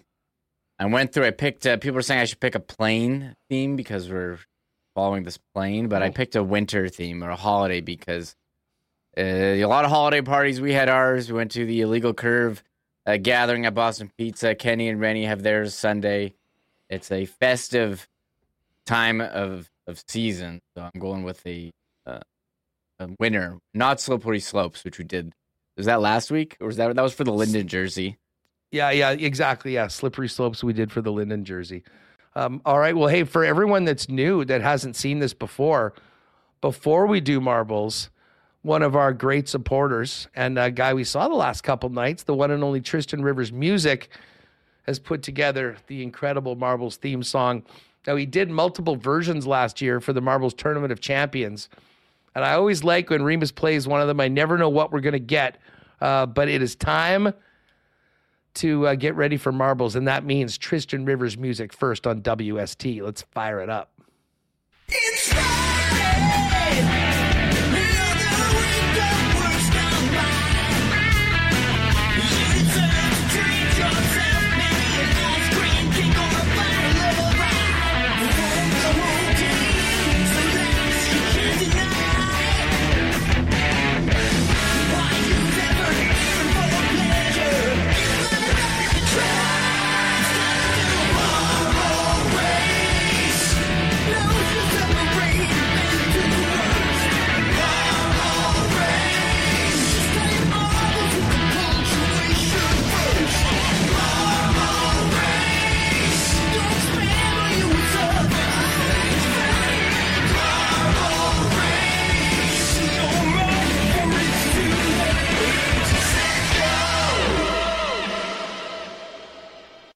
Right, the original Marble Race song. Love it. Great to see Tristan over the last couple nights as well. All right, Remo's going to get that set up. Rick Fair with the great chat. FYI, Jeff Blair is a high school buddy from Morden. Hustler, Jeff got me hooked on the Raiders way back then. Hate the Chiefs probably as much as you hate the Raiders. Hey, that is the rivalry. There's no doubt. Raider week. That's what I get for Christmas this year, Rick. The Raiders at Arrowhead. I'm looking forward to that one, although, they actually looked a lot better after they kicked McDaniels to the curb and hired Antonio Pierce. There you have it. Here's John Morosi from 3 o'clock. Shohei Ohtani is en route to Toronto today. A representative of his agency, CAA, would not comment when asked about Ohtani's travel plans. At this hour, Ohtani does not have a signed agreement with any MLB team, but he's on the way to Toronto. We've been following the plane, and hopefully we'll find out something a little later on. And Jeff Blair, who Rick was just mentioning, going to be on with a special edition of Blair and Barker talking Blue Jays. I wonder why they're doing that. All right, Remo, let's fire it up. Big Marble Race, almost 500 in the chat. People are fired up. Yeah, we got 260 entries. I'm just copying and pasting them in. And yeah, we played the original Marble Race theme, and I forgot how good it is. I had to take my headphones and shove them into my ears more so I could hear that sweet guitar. Crank that guitar. So that was pretty awesome. I actually had a great conversation with Tristan about his guitar collection yesterday, but I'm loading the names in, 260 names. It seems like a really big number. Okay, we're giving Ohtani a marble. Okay. And we have to give Kikuchi a marble, too. Yeah. For his role in bringing this all together. Sure. Anybody else? Nino gets one. Nino for his contract. Yeah. And Helly for his 250th win. And Willie Jefferson, because he resigned Willie as well. Jefferson, absolutely, for the new contract. All right, we'll throw 5 more in today. So it'll be one of the biggest marble races ever. When we're over 250, that is a big one. Are you rocking a soul patch, by the way? No, I just haven't shaved, and this is like the pattern that it comes in. So yeah, I haven't shaved. That's just, it comes in thicker there, but I'm looking at myself. Yeah, I guess. Oh, you know what? It's your boy Bruce. We got to give Christine Sinclair one too. Okay, fine. I'll throw one in for Christine. That's the last one. Sure. Done deal. So I wish I had the patience for that, but it gets too itchy. So I don't. I think I can go a week without shaving, and then I'm like racing home to shave. No, I hear that. All right, buckle up, and ESTers, get ready to have some fun. If you put in ! marbles, everybody's got a marble. That beautiful WST hoodie that Hacksaw was wearing, we've got one for the winner of today's race. So this is, what did you say? This is a holiday themed one? It's called Snowy Blowing Holiday. Ooh. All right. New track. I load it up here. I'll put you on the screen. One second. Derek Schmidt. I was told Remo he would look good with the soul patch last week. I did say that. And did you? Lishka, yes, Remus could pull off the soul patch. People are just telling me it looks good, so they get me to do it. All right, let's do it. Snowy flowing holiday. Here we go, folks. A big crew in for the marble race today. So this is how it works for you newcomers. Got to be subscribed to win. So make sure you hit that subscribe button and give us a thumbs up while you're at it. Oh, 281. Nice. Let's get that to 300. Everyone's in. We started off. The first marble into the bin is the winner. And we'll hook that winner up with the WST hoodie, courtesy of our pals that did him up over at Shipman Associates. All right. Ohtani's in. Kikuchi, Christine Sinclair, Willie J, Hellebuck, Nino, and all of you. May the best marble win. Drop them, Remo, and let's roll. New track here. The Snowy Flowing Holiday. Julian Labossiere and Gene Okerlund with a great start. Mean Gene looking good. Oh, and Julian just got popped. Mr. Hammerdance. Okay, Bardo and Julian. Oh, wait a second. Josh Conway. Yeah, there's a jump here coming up. I guess Josh just got ahead of everyone. Josh got blown out. We thought he was going to be done, and now he's there. Okay, Mean Gene. Oh, this is wild. Okay, Josh Conway is still in first place. Mean Gene's catching up a little bit. Alex Howe, Noxie, Uchaz in the top 10 right now. Wouldn't that be something? A win in his debut. Few people getting thrown over the top rope. Sorry about that.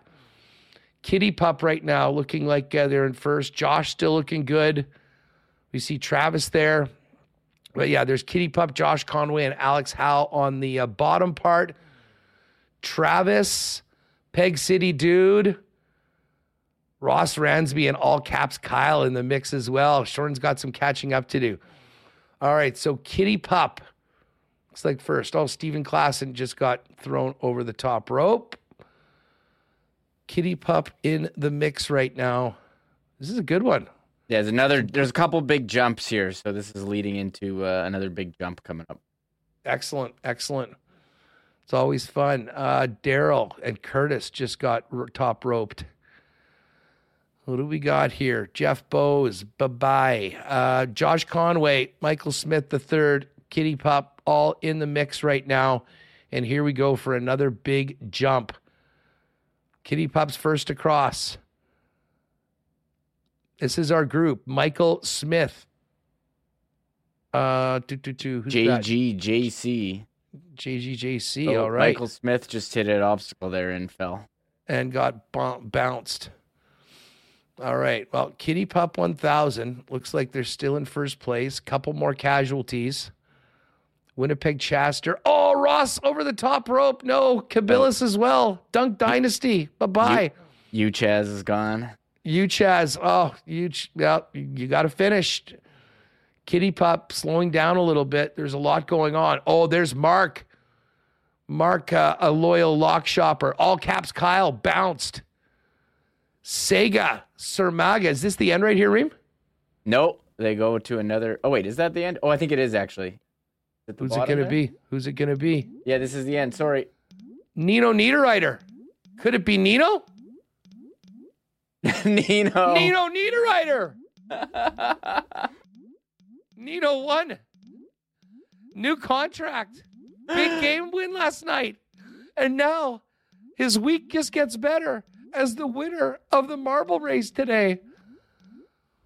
Man, an absolute who's who on the top 10 board today. Nino Niederreiter, Mark, and listen, I'm pumped for Mark. Mark, you're second, so if you don't, I don't think you have one yet. We'll hook you up with one, but we'll still also try and get Nino one. Mitch WHT, the Godfather himself. Sega Surmaga, fifth place. Sean Reynolds, Brooding Pessimism.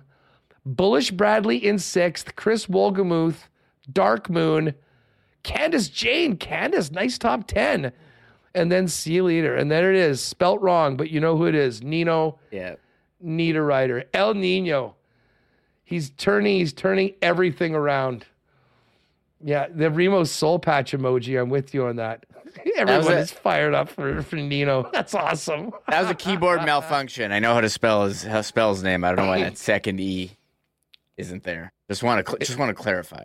Absolutely. Well, congratulations to Nino. Congratulations to the Jets for winning 3 in a row. It kind of sucks that we got to wait all the way till Sunday night for this game. Would have been nicer if there was just sort of like every second night. But we'll be on Ohtani Watch this evening. Saturday, check out another Moose are on the road. And then a big Sunday. Chiefs, Bills at 3:25. Cowboys, Eagles, 7:20. Jets, Ducks, 7 o'clock. And, of course, the K&R gathering down at TCB. Huge show today, dude, to finish off a big week. Yeah, wow, this has been a fun week. Seems like everything we got something. We have Movember with the big final day of donations coming in, raising money for the Christmas cheerboard as well. We got to tally that up from our holiday party. Raffled off some great prizes, and then the Jets. They were on a losing streak last week. We were kind of down. And people want to see the whole look. And they were kind of down. And this week, a new winning streak, 3 in a row. So a lot of excitement. And yes, Ohtani Watch. Apparently, we're not the only show bringing up the flight log. I think Overdrive guys said in chat they got it on too. You just said that the plane. Speaking of jets, the plane has crossed into Canadian airspace. Oh my God. Here's the list if you want to see where you went. You say Kikuchi. He had a nice race. Just roll him down. You can go back afterwards on the YouTube and see exactly where you went up. Mercedes-Benz downtown Calgary. How did they come into chat? Welcome. Shout out Mercedes-Benz downtown Calgary. Love it. Scott Westman. There's Mary Jane. Mary Jane, great to see you on Wednesday. Thanks again for coming out. Surveyor Brett finished. You got what, 119? Yeah, he did. I see Mary Jane was there, Tracy O, Rob Pepper, a lot of regulars, Todd Fertani. So yeah, this is awesome. Those Connor Hellbuck, 135. Greg M, who's won a couple times, 138. Brett Batters. There's Zach Wynn. I know Zach is one of the biggest Jays fans around. He is losing his mind right now. I can pretty much guarantee you of that. Bravo, Brian, Willie J in 150, 152. There's Phyllis. The Bozeman. Bozeman comes in with not one of his more impressive performances, but Ross got top roped, so I believe that's a win for Shorn. They might be now 19-19 or 20-20 for their head-to-head matchup over the entire season. There's Retro Winnipeg. What's up, Jay? Great to see you last night as well, the last couple of nights. Keep her going down. Jet Oil Tom, another great supporter of all of the local Winnipeg shows. And right downtown, T-Kona Poly. Hey, he got across the finish line. May have took a little bit of time, but it was last. Hopefully, T-Kona Poly's coming off the IR soon. We missed you on Wednesday. Oh, great show, everybody. We have some Shohei news. I believe people are saying a press conference is at 5 o'clock our time. I got to find. That's my brother just texted me while I'm on the show. I trust him. Okay. Hold on. I saw other people tweeting it, but I want to get the actual source of this. I just got a text from my pal Dom, who is a big time Jays fan.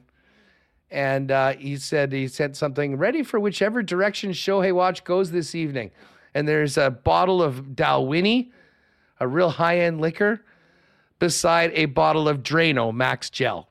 So depending on what happens, one of those bottles is going to be consumed tonight. Yeah, I don't know if Adam Seaborn is reporting this. He seems to be the first one, but I trust him from Daily Faceoff. Seaborn's got some good. Yeah, so he's got some very good intel. So he says press conferences at 6 Eastern, so 5. So Adam Seaborn putting that out there. Unbelievable. Well, we'll buckle up. We'll have lots to talk about next week. And man, it sure has made for a really fun show today. Thanks to Hacksaw. Great stuff with Feinberg. Ken Weeb. And again, we ran out of flight, so we had to talk to him a little earlier. And that's why he wanted so badly to get into all the Shohei news, but we were afraid that it would already be dated by the time we played it an hour and a half later. So Ken had to hold off, but we'll talk about it next week with Kenny as well. Huge thanks to all the sponsors that make this show happen each and every day. It was a great week for the Jets, and it sounds like it's going to be an even better start to the weekend for Blue Jays fans with a press conference reportedly for 5 p.m. Winnipeg time. And that's kind of when Blair and Barker were on. It all seems to be making sense right now, folks. One of the biggest, the biggest signing in Canadian sports history on the verge of happening by all accounts with Shohei Ohtani on his way to Toronto and in Canadian airspace right now. Needless to say, we'll have lots to talk about on Monday, including Jets and Ducks and a day off before back-to-back games Tuesday and Wednesday out on the West Coast with the Sharks and the Los Angeles Kings. In the meantime, though, have a great Friday and an awesome weekend, and we will see you Monday, 1 p.m., right after the Lock Shop here on Winnipeg Sports Talk. Later, everybody. Oh, my God! Oh! Shut it down! Let's go home! Thanks for tuning in to Winnipeg Sports Talk Daily. Make sure to subscribe on YouTube and your favorite podcast feed at winnipegsportstalk.com.